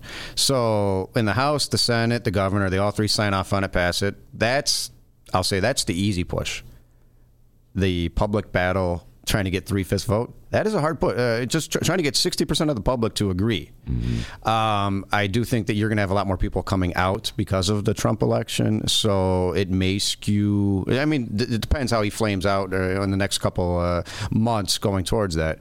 Next couple of months. What year are we in now? In 2019. Yeah, it's right around the corner. Jesus, Iowa's just down the road. So. You can energize your base to come out, and I think that if they keep up the positive campaign on it versus the dark money knocks, I think that there's a path. There's a path to do it. It's going to be harder than the original House, Senate, governor part of it, though. All right, now I just said Iowa's down the road. Before we take a break and bring Ken Davis on, I have to ask you something. Yes. You're the first union person in the studio after this has happened, and so you're getting the question. The firefighters, the International Firefighters Union, or the National Firefighters Union, I should say, endorsed Joe Biden. I think it was a local, though, or a state local or something. I don't think it was the international. National? I think it was the international. Yeah. Look it up, though. Look it up. I'm pretty sure it was the international. Whatever. Anyway. Okay, yeah. So they endorsed Joe Biden, and immediately Donald Trump lost his mind and started tweeting out that the rank and file is with him. Yeah. The union president. Union president. That's right. Yeah. So, what's your thoughts about that? Donald Trump claiming that he has the hearts and souls of the members, even if the leaders of the unions are against him. And by the way, it was the International Association of Firefighters. Oh, was it? Okay, all right. There, hey. Every now and then I'm right. Hey, I could be wrong for the first time. Okay, this is the guy I turn to. Hey, Johnson, what's that deal again? I think unions are going to be extremely gun shy with this because of the Hillary Clinton issue. When they came out, and Hillary just wasn't a popular candidate the way she the campaign came across. So I think they're going to be extremely gun shy. Just looking at how Chicago played out, where most of the unions kind of stayed on the sidelines. Like, all right, let's go to a runoff. Let the 14 candidates kind of weed themselves out with, 22, 24 notables. My number, I don't know, Frank says I'm wrong, but I had 20, but whatever. I think it's up to 22 now, notables, and 711 declared candidites. Ken Davis is studying that list. He's going to recite it when he comes on. And I heard he's one of the candidates. I think, Ben Jarofsky's one of the candidates, too. His name's on there. And it's you have your... And this is what I mean. You have your old school politicians versus your young ones. Yeah. And it's a matter of which way does the party start twisting and turning. And it's going to be interesting to see the next couple of months how that plays out. Yeah. The unions are really going to have to try to figure this one out because, by the way, your rank and file, what's their attitude about Joe Biden? Uncle Joe, right? That's the one I like. Grandpa, okay, I'll call him Uncle Joe, Grandpa Joe, whatever. Affable guy, just very nice, but like policy wise, not too many people know about like the stuff like Miles before some of the stuff he was saying. I was sitting there taking notes, like, well, wait, hold on, wait, what? Yeah. But not to say though, like he was bringing up stuff from 70s, 80s. Yeah. Policy changes, right? Times evolve, and not to say that you took a vote then doesn't mean that your policy can't change now. And so I'm not gonna hold a gun to a guy's head because he voted 50 years ago against something, whatever. And like you said, it's not looking good now. Some of this stuff, it's not holding up well. But if he comes out as a mea culpa, hey, I messed up. That's what the people wanted then. I've evolved. I'm progressive. He could come out and say that, and then you got people going, "Oh my God, yeah." So it's really hard to see right now, and they're not even in the the campaign points. It's just a matter of out there shaking hands and kissing babies part of the campaign. So I got to tell you, man, I am fired up for this. I may be the only guy who's really looking forward to it. There's 20 of them. It's just every day. Michael Bennett is announced. He's the senator from Colorado. I had to explain to people, no, it's not the football player, Michael Bennett. It's the senator, Michael Bennett. But anyway, all right, Jeff Johnson's my guest. We're going to keep him around, lock the door, keep him from leaving, and we're going to bring on the great, the immortal, the legendary Ken Davis when we return. Hey, everybody, what you're about to hear are the piano stylings of Jeff Manuel. Man, listen to Jeff go. Jeff Manuel has been playing piano around Chicago for years. He's played for conventions, for celebrities, played in basement bars with blues bands. He's played at prestigious social clubs, fine restaurants, and in the intimacy of private homes. Book Jeff Manuel at jeffemanuelpianist.com. Don't worry, I'll spell his name at the end of this commercial. You know what Chicago Magazine said? They said that Jeff Manuel is, quote, as comfortable with Chopin as he is with Cole Porter. He's excellent and his performance is joyous.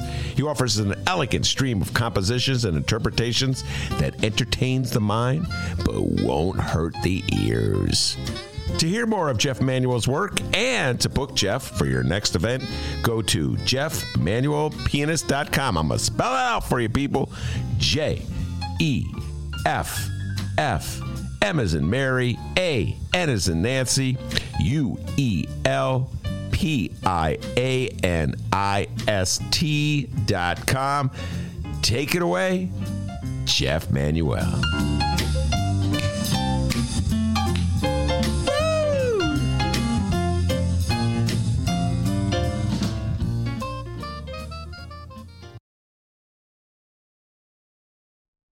Welcome back to the Ben Joravsky Show, live from the Chicago Sun-Times. Yes, indeed, we are live from the Sun-Times. Jeff Johnson in the studio with me. He's sticking around. We locked the door, wouldn't let him out. Ken Davis has joined us. Hey! And I know, Dennis, you have an update you want to deliver, so why don't you deliver that update? Okay, great. This comes from the Chicago Sun-Times, and the writer would be, let me see, Fran Spielman and Dave Roeder. Oh, Dave Roeder, my old friend. Dave Roeder's back. He was the guy who came in the studio. Yeah. He's a cool dude. Mm-hmm. What's up, David? You listening? You listening right now, David? No? He's hard at work typing a story. All right. So it's an update here on the One Central development deal. Ben was riffing about it earlier. We had to go, okay, stop talking about it, please. We have other things to talk about. Typical Ben Joravsky thing. All right. It says here, Mayor-elect Lori Lightfoot had a message Thursday for a Wisconsin developer pressing for quick legislative action to pave the way for construction of One Central, a massive development over railroad tracks west of Soldier Field. That message from Lightfoot, not so fast. Here's the quote from Lightfoot, quote, I've been very clear that I think any development of a certain scale, and this would certainly qualify, has to be done through a thoughtful process that engages the communities that are going to be most impacted. We're not going to ram through anything. I understand that they're talking about a very fast-track timeline.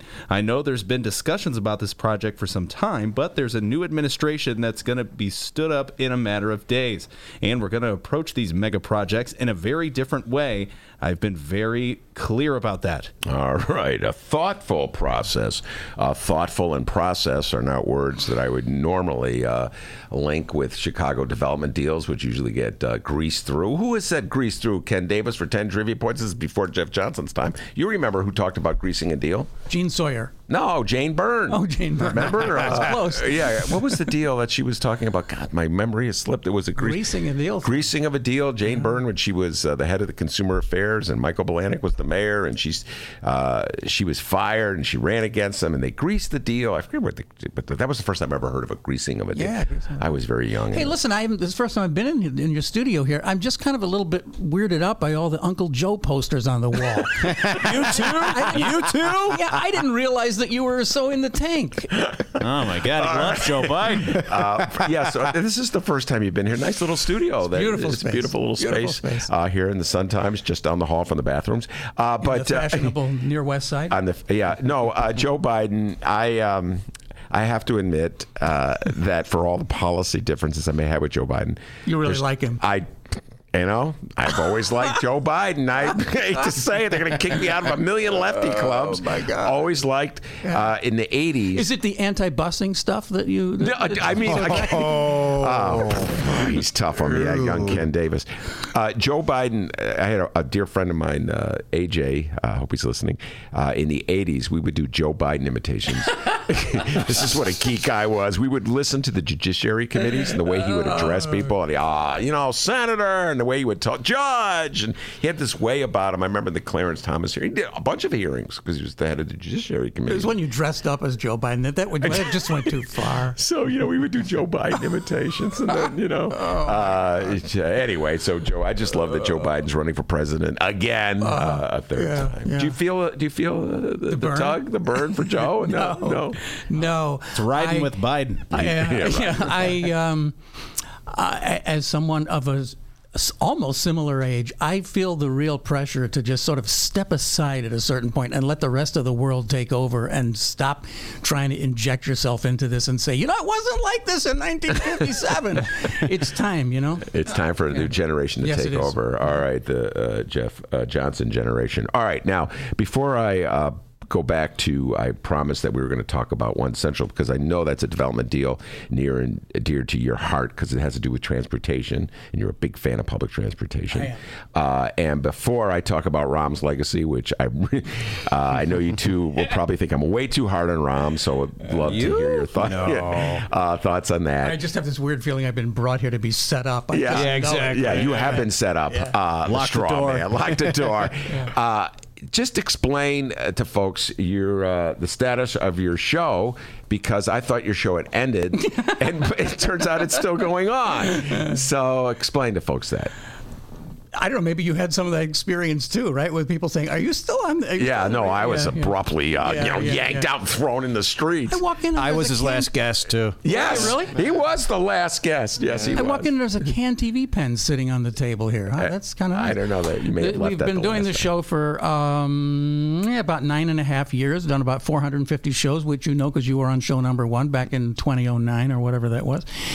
And, as you probably remember, about 2 or 3 days after that first show, Rich Daley held his press conference and said, I decided that it's time, like I just said, it's time for me to move on. 2010 it was, yes. 2010, yeah. Mm-hmm. And so the show has been a kind of a bookend of Rahm Emanuel. We have followed Rahm Emanuel, everything he's done for the last 8 years, and we're going to hang it up on the last 10 days after Lori Lightfoot leaves office. So, and I don't know if I should say this publicly, but we have at least a tentative agreement that she's going to be our last guest on the show. Oh, you cut a deal with Lori. Good job. Yeah. Wow, congratulations. These things have a way of changing. But cut a deal. I like that. Yeah, cut a deal, baby. I'm always cutting deals to get people on this show. Have I mentioned what a great mayor I think Mayor Lightfoot? No, but you might want to mention it again. Just stumped for Lori, So, all right, that's great. It's a perfect transition. We'll hold off on One Central and go right to Mayor Rahm's legacy. So your show has been on for 8 years then. And yes, it's the Rahm era. But who's counting? Yeah, who's counting? Correct. I was not that good at math at Evanston High School. Don't call me Dan Biss. So Rahm's legacy, in your humble opinion, what kind of mayor would you do you view Rahm as? Oh, so we have to get serious now. Yes. Right? Yeah. Or you could tell a joke.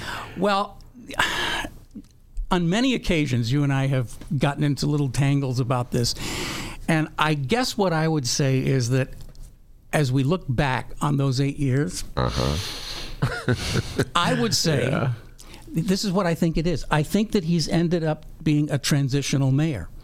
I think that history will show him not like Bilandic, but in that same kind of role as a mayor who followed this, this sort of, whatever you want to call it, this dynasty.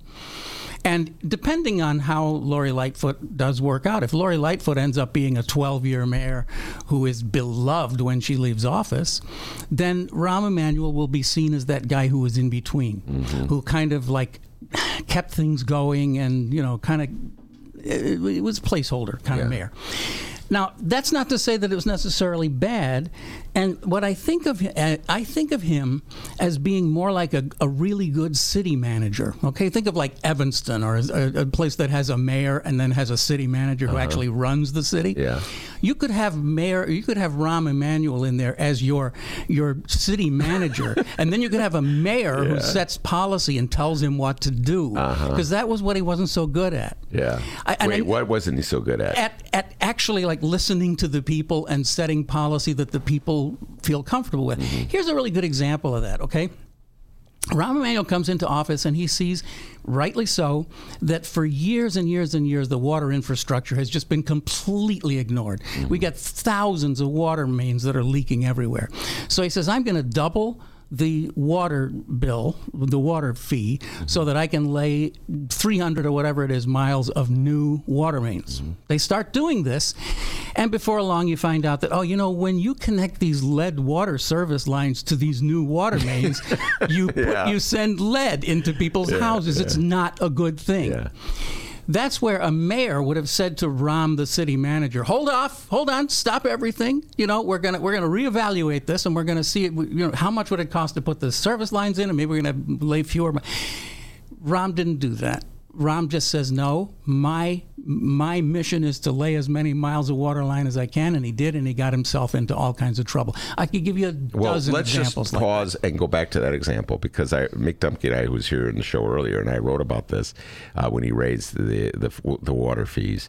A good mayor, in my humble opinion, would have studied the issue before just embarking on a huge project. Right. In other words, what are the consequences of doing X, Y, Z? What are the costs of doing X, Y, Z? Do the benefits outweigh the risks, et cetera, et cetera? I would, like what Lori said about One Central, whether she follows it or not, let's view it a little bit. Right. But Mayor Rahm, when he came into office, his big thing was, I'm getting things done. I'm Mr. Energy. And just roll over people. So I don't know if it was ever in his DNA. I can give you another briefer example. Rahm Emanuel will be the mayor who completely rebuilt the Dan Ryan Red Line. A great accomplishment, terrific accomplishment. Right? Wait, hold on. You said this the last time I had a radio show. But in order to do it as efficiently and cheaply as possible, he shut it down for, whatever it was, 4 or 5 months, right? Really inconveniencing a lot of people. Now, another way of doing that might have been to have slowed the project down. It would have been more expensive, but it would have been more popular. These are the kinds of things that he never took into consideration, right? He was never the guy who thought about what the implications were for the population that he was serving. That's why I say it was a great city manager. He just wasn't that great a mayor in the political sense. Yeah. So in other words, what you're saying is that Rahm will forever be, his strength will ever be as the chief of staff type. Yeah, chief of staff. Staff type, which is what Barack Obama was. He was chief of staff. And the other thing too was he was never the warm and fuzzy politician. Right.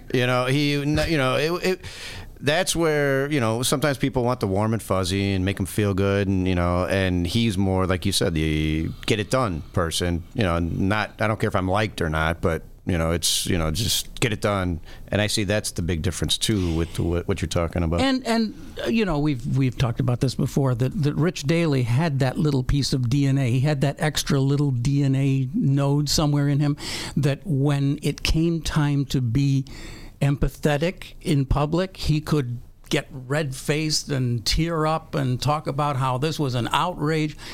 He was a Bridgeport guy. Yeah, I know. Rahm did that, but he did it off camera, and it wasn't the same thing. Well, when you talked about beloved mayors, he's not leaving as a beloved mayor. I can't recall. I don't think Rich Daley, he was much more beloved in the 90s and maybe the early after 03. I don't think he was beloved that much. We haven't really had a beloved mayor in the city of Chicago. There's something about being mayor of the city of Chicago that turns you into unbeloved. It's an interesting thing to think about what would have happened to Harold if he had been able to fill out that second term, right? I think he might have been that. A beloved mayor? Yeah. Well, yeah. But maybe not in the black community. He might have been beloved in the white community. Well, I do know this about Harold Washington. I say this to many city workers, Jeff Johnson, and this is way before your time because Jeff's young. He's a millennial type. But Generation X. Generation X. Okay, kind of. You're borderline. Anyway, it doesn't matter. The point is that Harold Washington was a great friend to city workers and a great friend to police and firefighters. And I would tell them that at the time. We'd have these arguments because they were voting for the other guy. I go, this is your best friend. This guy believes in public employees and paying their pensions and all this stuff.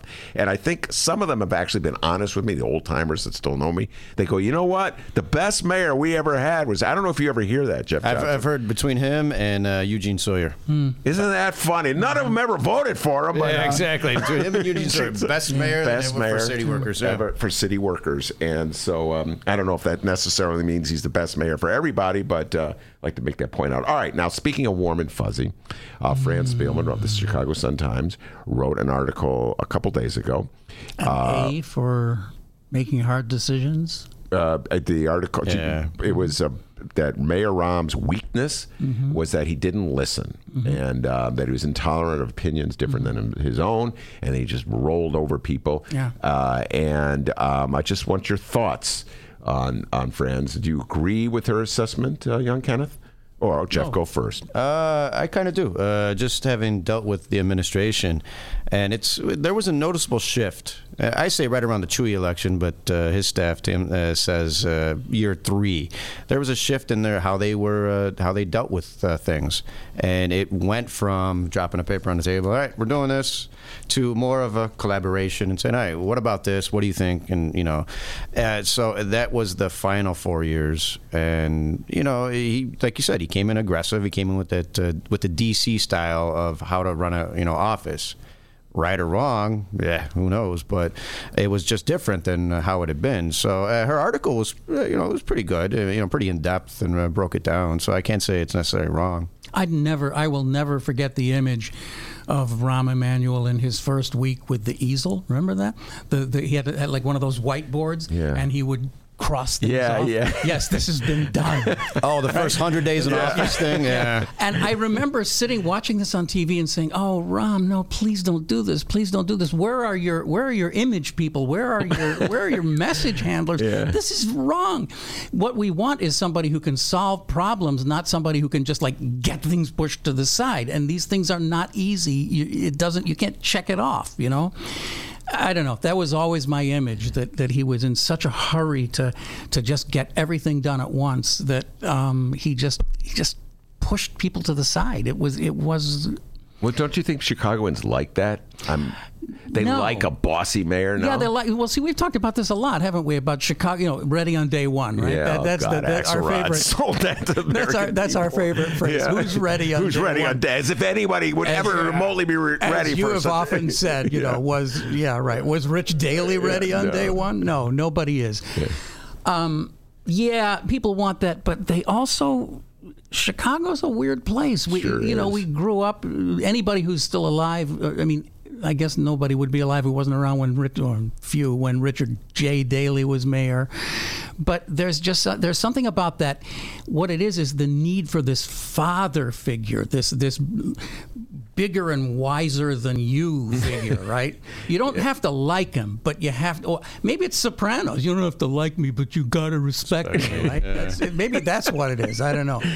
Tony Soprano for mayor. But it seems like with him going out of office, there's going to be just what I don't like is people that didn't pile on before are now piling on him, and it's the whole when you're out, you're out. Yeah. And that bothers me. It's like, all right, if you weren't saying anything the last 8 years, shut up. Don't get a voice.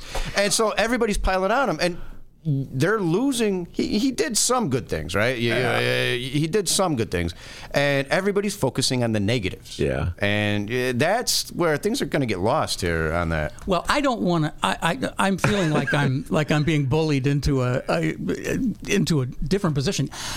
We have argued about this in the past, and I should not change my position here today. Ahead. My position is that Rahm Emanuel will be remembered as a good mayor. He will be remembered as a guy who got a lot of important things done. And I will be the last person saying this. I know. I already probably am. I'm sorry, man. I can't help but cry. Nobody's going to remember that. I can guarantee you that. Nobody's going to. He waited. So for every, he's one of those that mayors or the politicians that for everything he did, there was a good and bad to the one thing he did. Yeah. Pensions. Yeah. Well, he put pensions on a path to solvency, but he waited 4 years. Thank you, sir. And he punted. The last part, it's the path, but the next path is... And so there's so many of the decisions that where it was like, oh, there's a good thing, but there's also the bad side. It's like tips. There's a but for. Yeah. No, here's the deal. I'll say this about my beloved Mayor Rahm as he heads out the door. I don't think that Mayor Rahm was ever really appreciated and liked in this city. He was always viewed as an outsider. He was victorious to a large degree because I think you'll all agree on this. He came to town ushered in by Barack Obama. Absolutely. You talk about a different day and age. Playing the Barack Obama commercial. I have not played it for you guys yet because you couldn't hear it when we had headphones on, but without the headphones on. But you hear Barack Obama's voice, and it doesn't sound today the way it sounded 2 years ago, and things have changed. So when Rahm got ushered in, it was Barack Obama's guy. Nobody really knew anything about him. Well, he swore a lot. People kind of like that. That's a tough guy. And then all of a sudden, it's like, hey, wait, he's doing this, that. Nobody asked us on any of this stuff. I never asked you this question.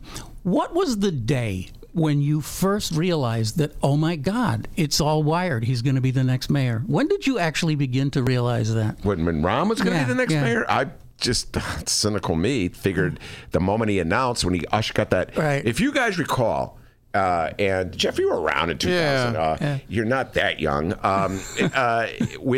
Barack Obama, they wanted him out of the White House. Okay, and Michelle had enough of Rahm, and so all of a sudden, Mayor Daley announces he's not running, and the next thing Rahm's leaving the White House. Remember, there was this ceremony, and where Barack Obama ushered him out. And it was like they had all the people from the cabinets there, pretending they liked them, and nobody liked them. All the tell-all books that came out within a year, Jeff Johnson, no one liked the guy. Everybody hated him, and they're all pretending they like him. And then, is he gone? Thank God he's gone. And he's dumping him on us. I believed that he was going to win. I just thought, this is one of those deals. Chicago's going to go along with it. It was 2010. We're heading to 2011.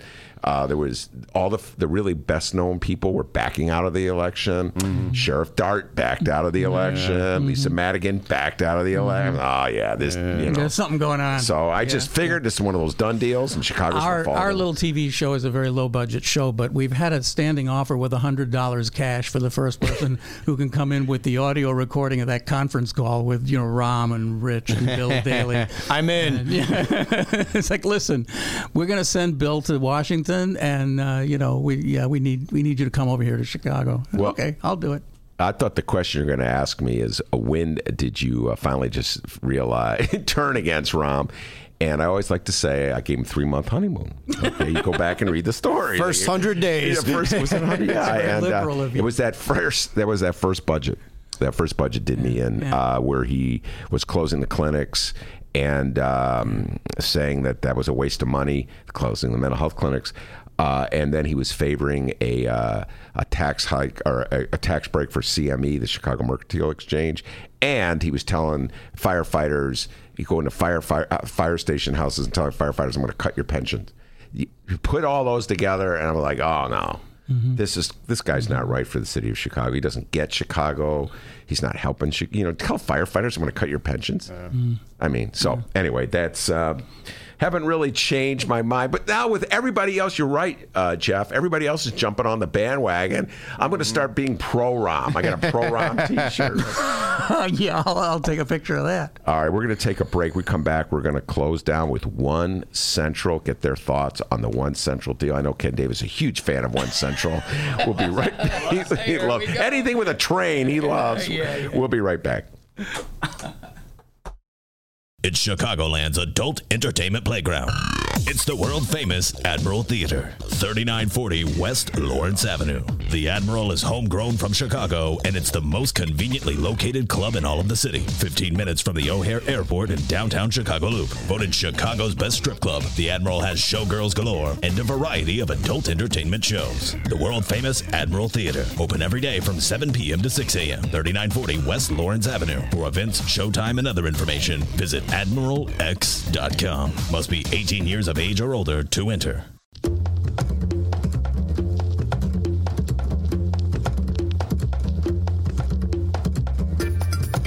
Hey there, producer Dennis here. Thanks for finding and listening to the brand new Ben Joravsky Show. All right, so here's how this works. The Ben Joravsky Show live streams on the Chicago Sun-Times YouTube channel Tuesday through Friday, 1 until 3 p.m. Once the show is over, you can listen to the replay on our YouTube channel, or we throw it online for you to download by 4 p.m. Where can you download the Ben Joravsky Show, you may be asking yourself? Well, you may be asking yourself a fantastic question. You can find previous Ben Joravsky shows and guest interviews through several outlets. The Chicago Sun-Times Online, chicago.suntimes.com, the Chicago Reader Online, chicagoreader.com, and wherever else you listen to your favorite podcasts. Apple Podcasts, Google Play, pick one. Just search for the Ben Joravsky Show. J-O-R-A. V as in victory, S-K-Y. So, let's recap. Tuesday through Friday, 1 until 3 p.m. Live streamed on the Chicago Sun-Times YouTube channel and downloadable by 4 at chicago.suntimes.com, chicagoreader.com, and wherever else you listen to your favorite podcast. Yes, the Ben Joravsky Show is back. We're live and downloaded. Tell your friends and enjoy the rest of the show.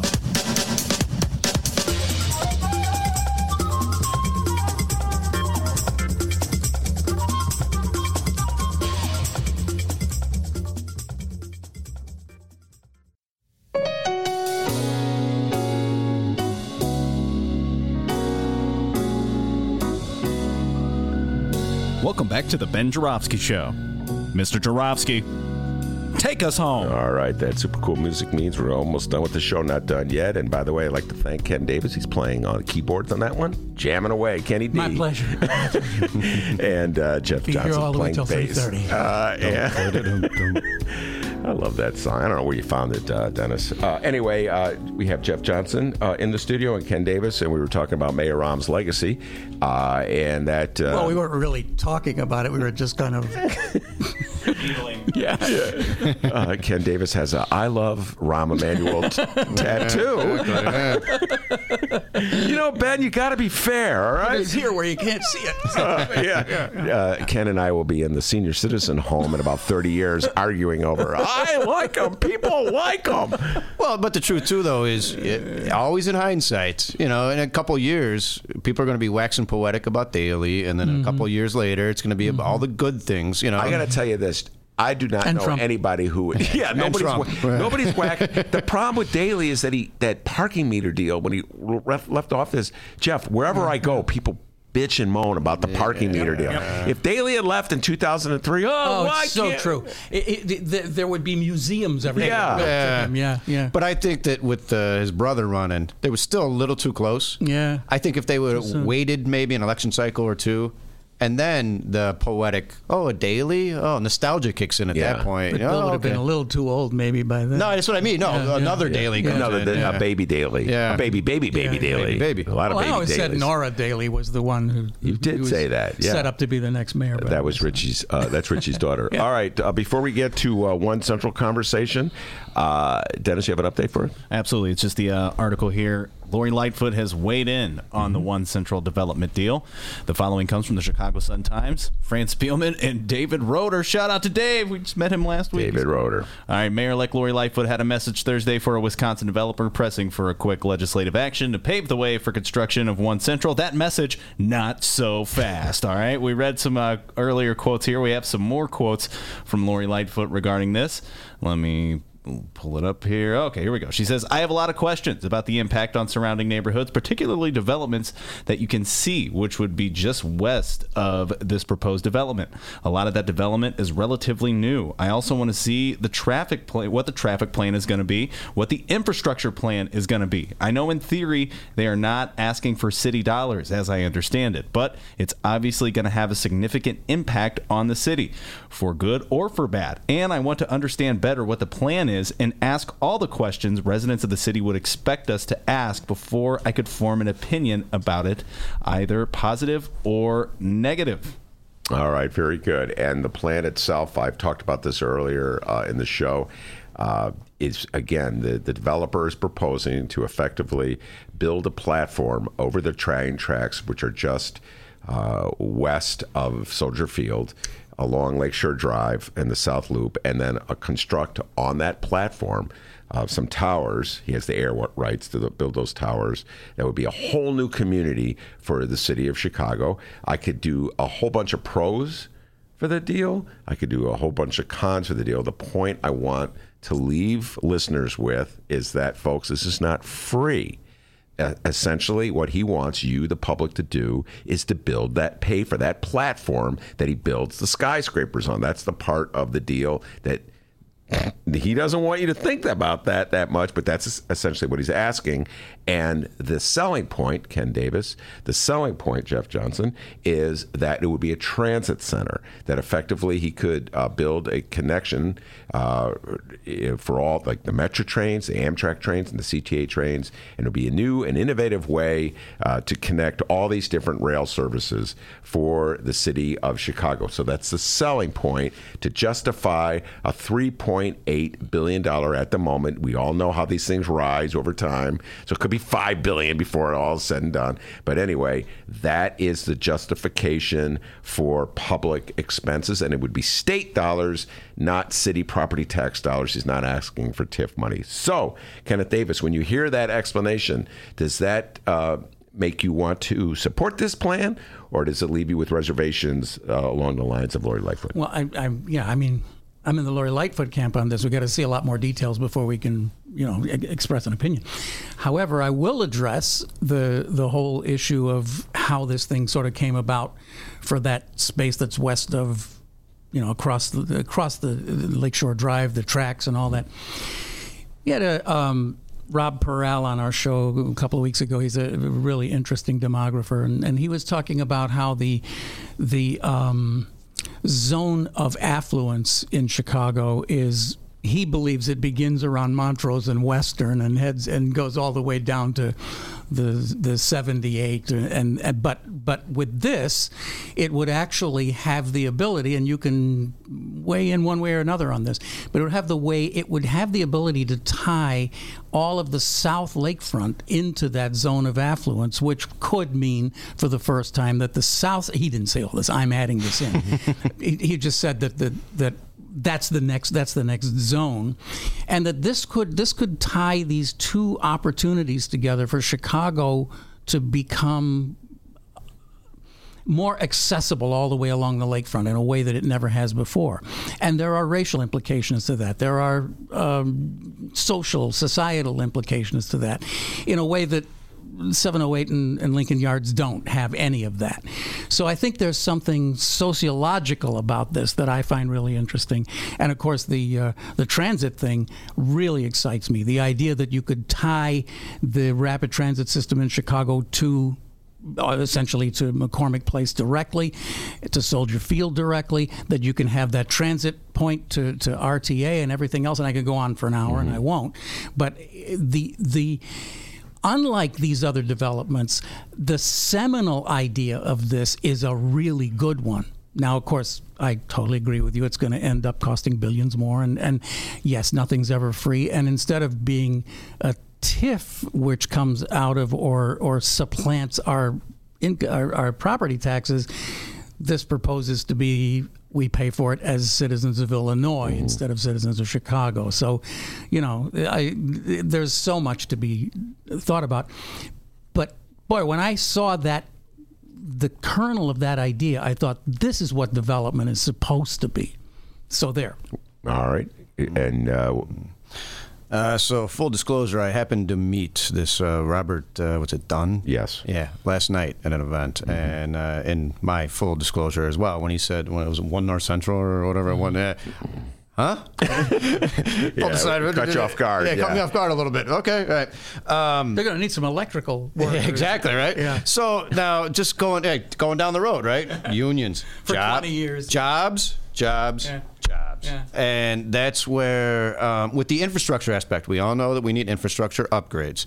And now, to backtrack, wasn't this proposed or a similar idea over the Ike years ago? They wanted to cap the Ike and put green space on top of it.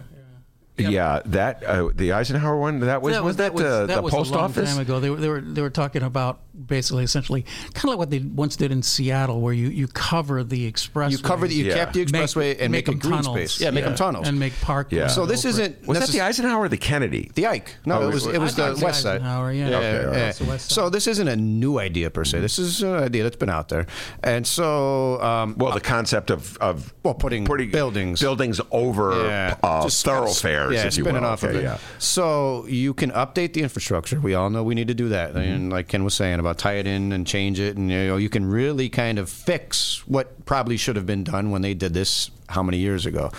And then the jobs that it puts for 10 years worth of work in. You're getting all your trade unions, and you're putting people to work. Then you get into the debate of how much tax breaks do you give.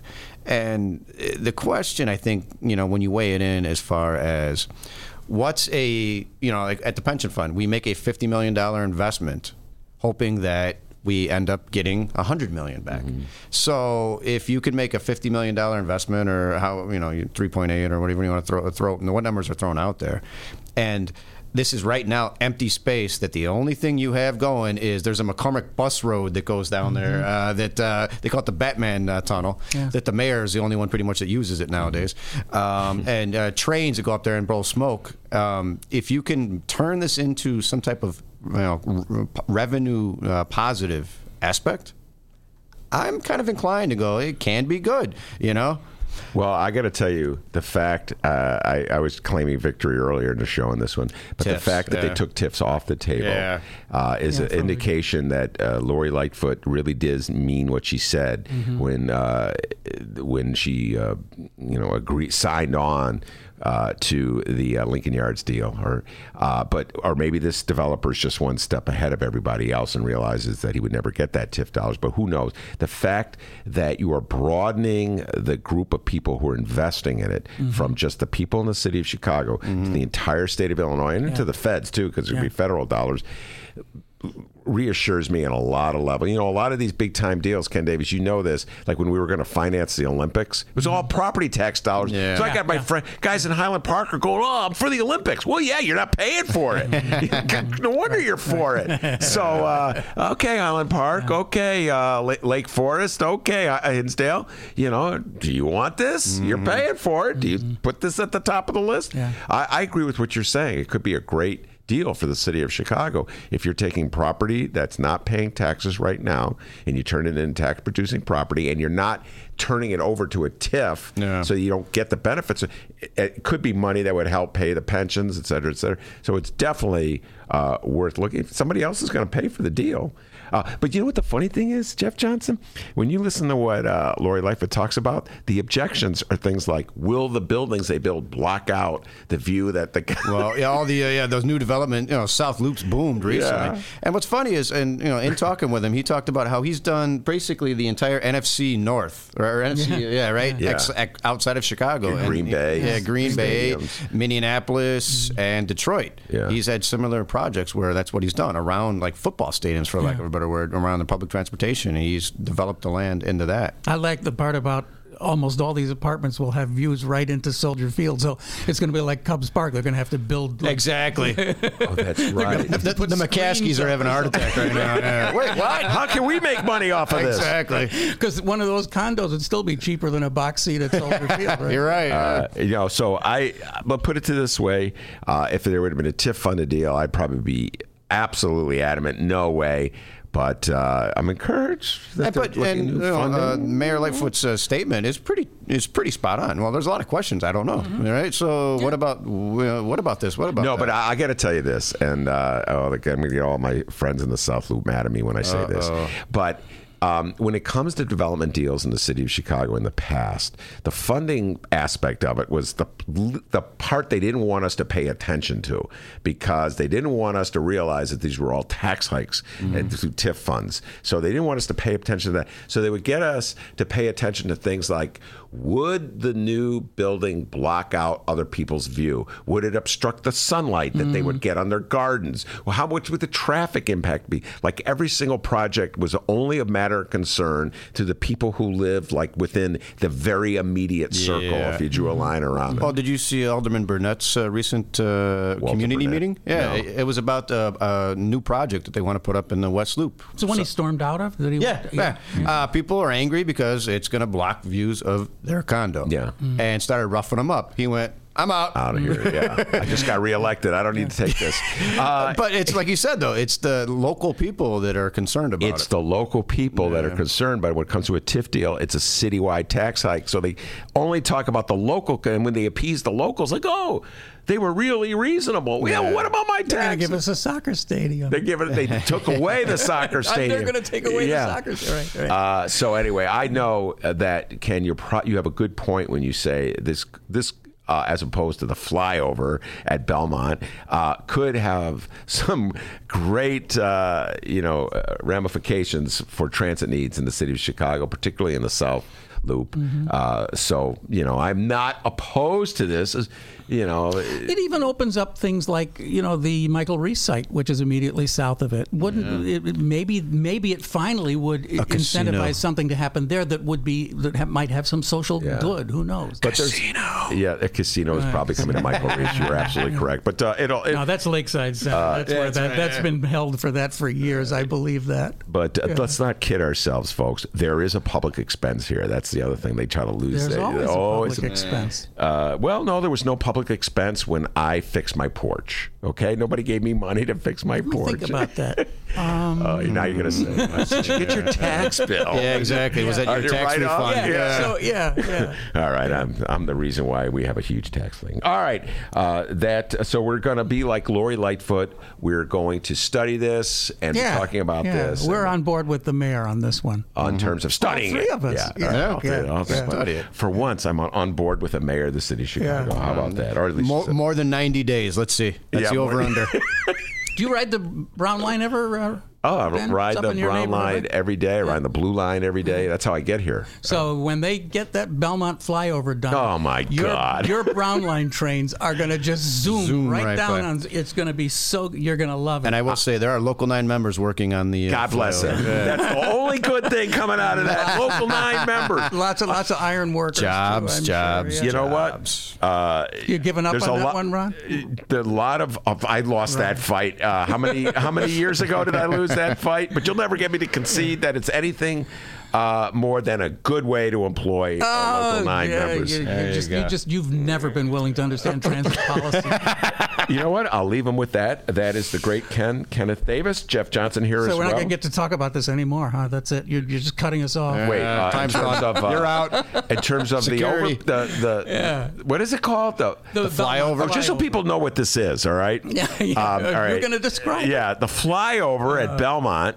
That's where the purple line and the brown line and the green line all. Not the green line. No, that's the red line. Excuse me. Purple, red, and brown. Yeah, and yes, purple, red, and brown. They all come together, and so Mayor Rahm, in all his infinite wisdom, decided the way to well, that's not exactly true. It was something that's been it was planned in I think the 1950s. Yeah, there's a lot of things that are planned that nobody ever does. But Mayor Rahm was the one who actually got it done. Yes, they were talking about extending for forever, for as long as I've been living in this area, the red line all the way to the. But yeah, somehow or other, they've been talking about that forever, and they never done that one. But they'll endlessly find new ways to spend money on the brown line. Okay. Well, it's not the brown line. It's the red line north, and the purple line in Evanston, which hasn't had $1 put in it since 1911 or something. All right. So anyway, this flyover, this giant thing that goes over the tracks. It's an overpass. Yeah, it's an overpass. It's Will alleviate the traffic jam, and you're a big proponent of that, Ken Davis. I've always been. And I have always been a little skeptical about it. I know. Ever since Mayor Rahm said that the reason we're doing this, and this gets back into how Mayor Rahm sometimes markets things the wrong way. Right. He said, I forget, I don't have the article in front of me. He was going to cut 28 seconds or something. Well, it was more than that. And so it took like a minute of time or whatever the time was. So I went out with a stopwatch. Guess what? Reporter, Ben, the investigative reporter. Investigative reporter, camera zooming in on him. Right. Anyway, I've lost that fight. I've raised the white flag on that fight. But how much of it was federal money, though, too? Because a lot of the transit money ends up being federal. Yeah, pretty much all a gift from Barack Obama, wasn't it? Yeah, see, it's not our city tax money. Yeah, listen, well, that's So the you're other okay thing. with that, right? Yeah. The feds want to spend their money building the overpass. By the way, the feds take the money out of your pocket. Isn't it also TIF transit TIF funds? Yes, transit TIF. Yeah, the incredible transit TIF. Yeah. All right, we'll do a whole thing on the transit TIF sometimes. Too late in the day to go into that. Jeff Johnson, Ken Davis. Want to thank Miles Kampf-Lassin, who was in the show earlier. I feel very uncomfortable being brought here as a straw dog to defend Rahm Emanuel, but I'll do it anyway. I stuck up for him. We were both against him. It's okay. What's going on here? I think I feel like a freak show or something. I'll probably be saying nice things about Rahm about 10 years. No, about 3 months into Lori. Yeah, exactly. That great Rahm Emanuel. Say what you will about Rahm. Yeah. Anyway, I also want to thank Miles Kampf-Lassin and Mick Dumke, who showed up out of nowhere earlier in the show. And, of course, the man, the myth, the legend, the pride and joy of Alton, Illinois. They call him White Lightning down in Alton. No, they don't. That's yesterday's joke. The ladies all love him for his body and his mind. Give yourself a raise. Take it out of petty cash. You did a great job, Dr. D. See you tomorrow, everybody. Hey, live streamers. Did you know you can download the show? Yeah. If there's any portion of the show you missed, just head over to chicago.suntimes.com or chicagoreader.com. Hey, give me till about 4 o'clock, and I'll have today's show up and ready for download. Downloaders, did you know we live stream the program? Yes, we do. Tuesday through Friday, 1 until 3 p.m. Central Time at the same websites, chicago.suntimes.com, chicagoreader.com. Join us, won't you? Or don't. See you tomorrow.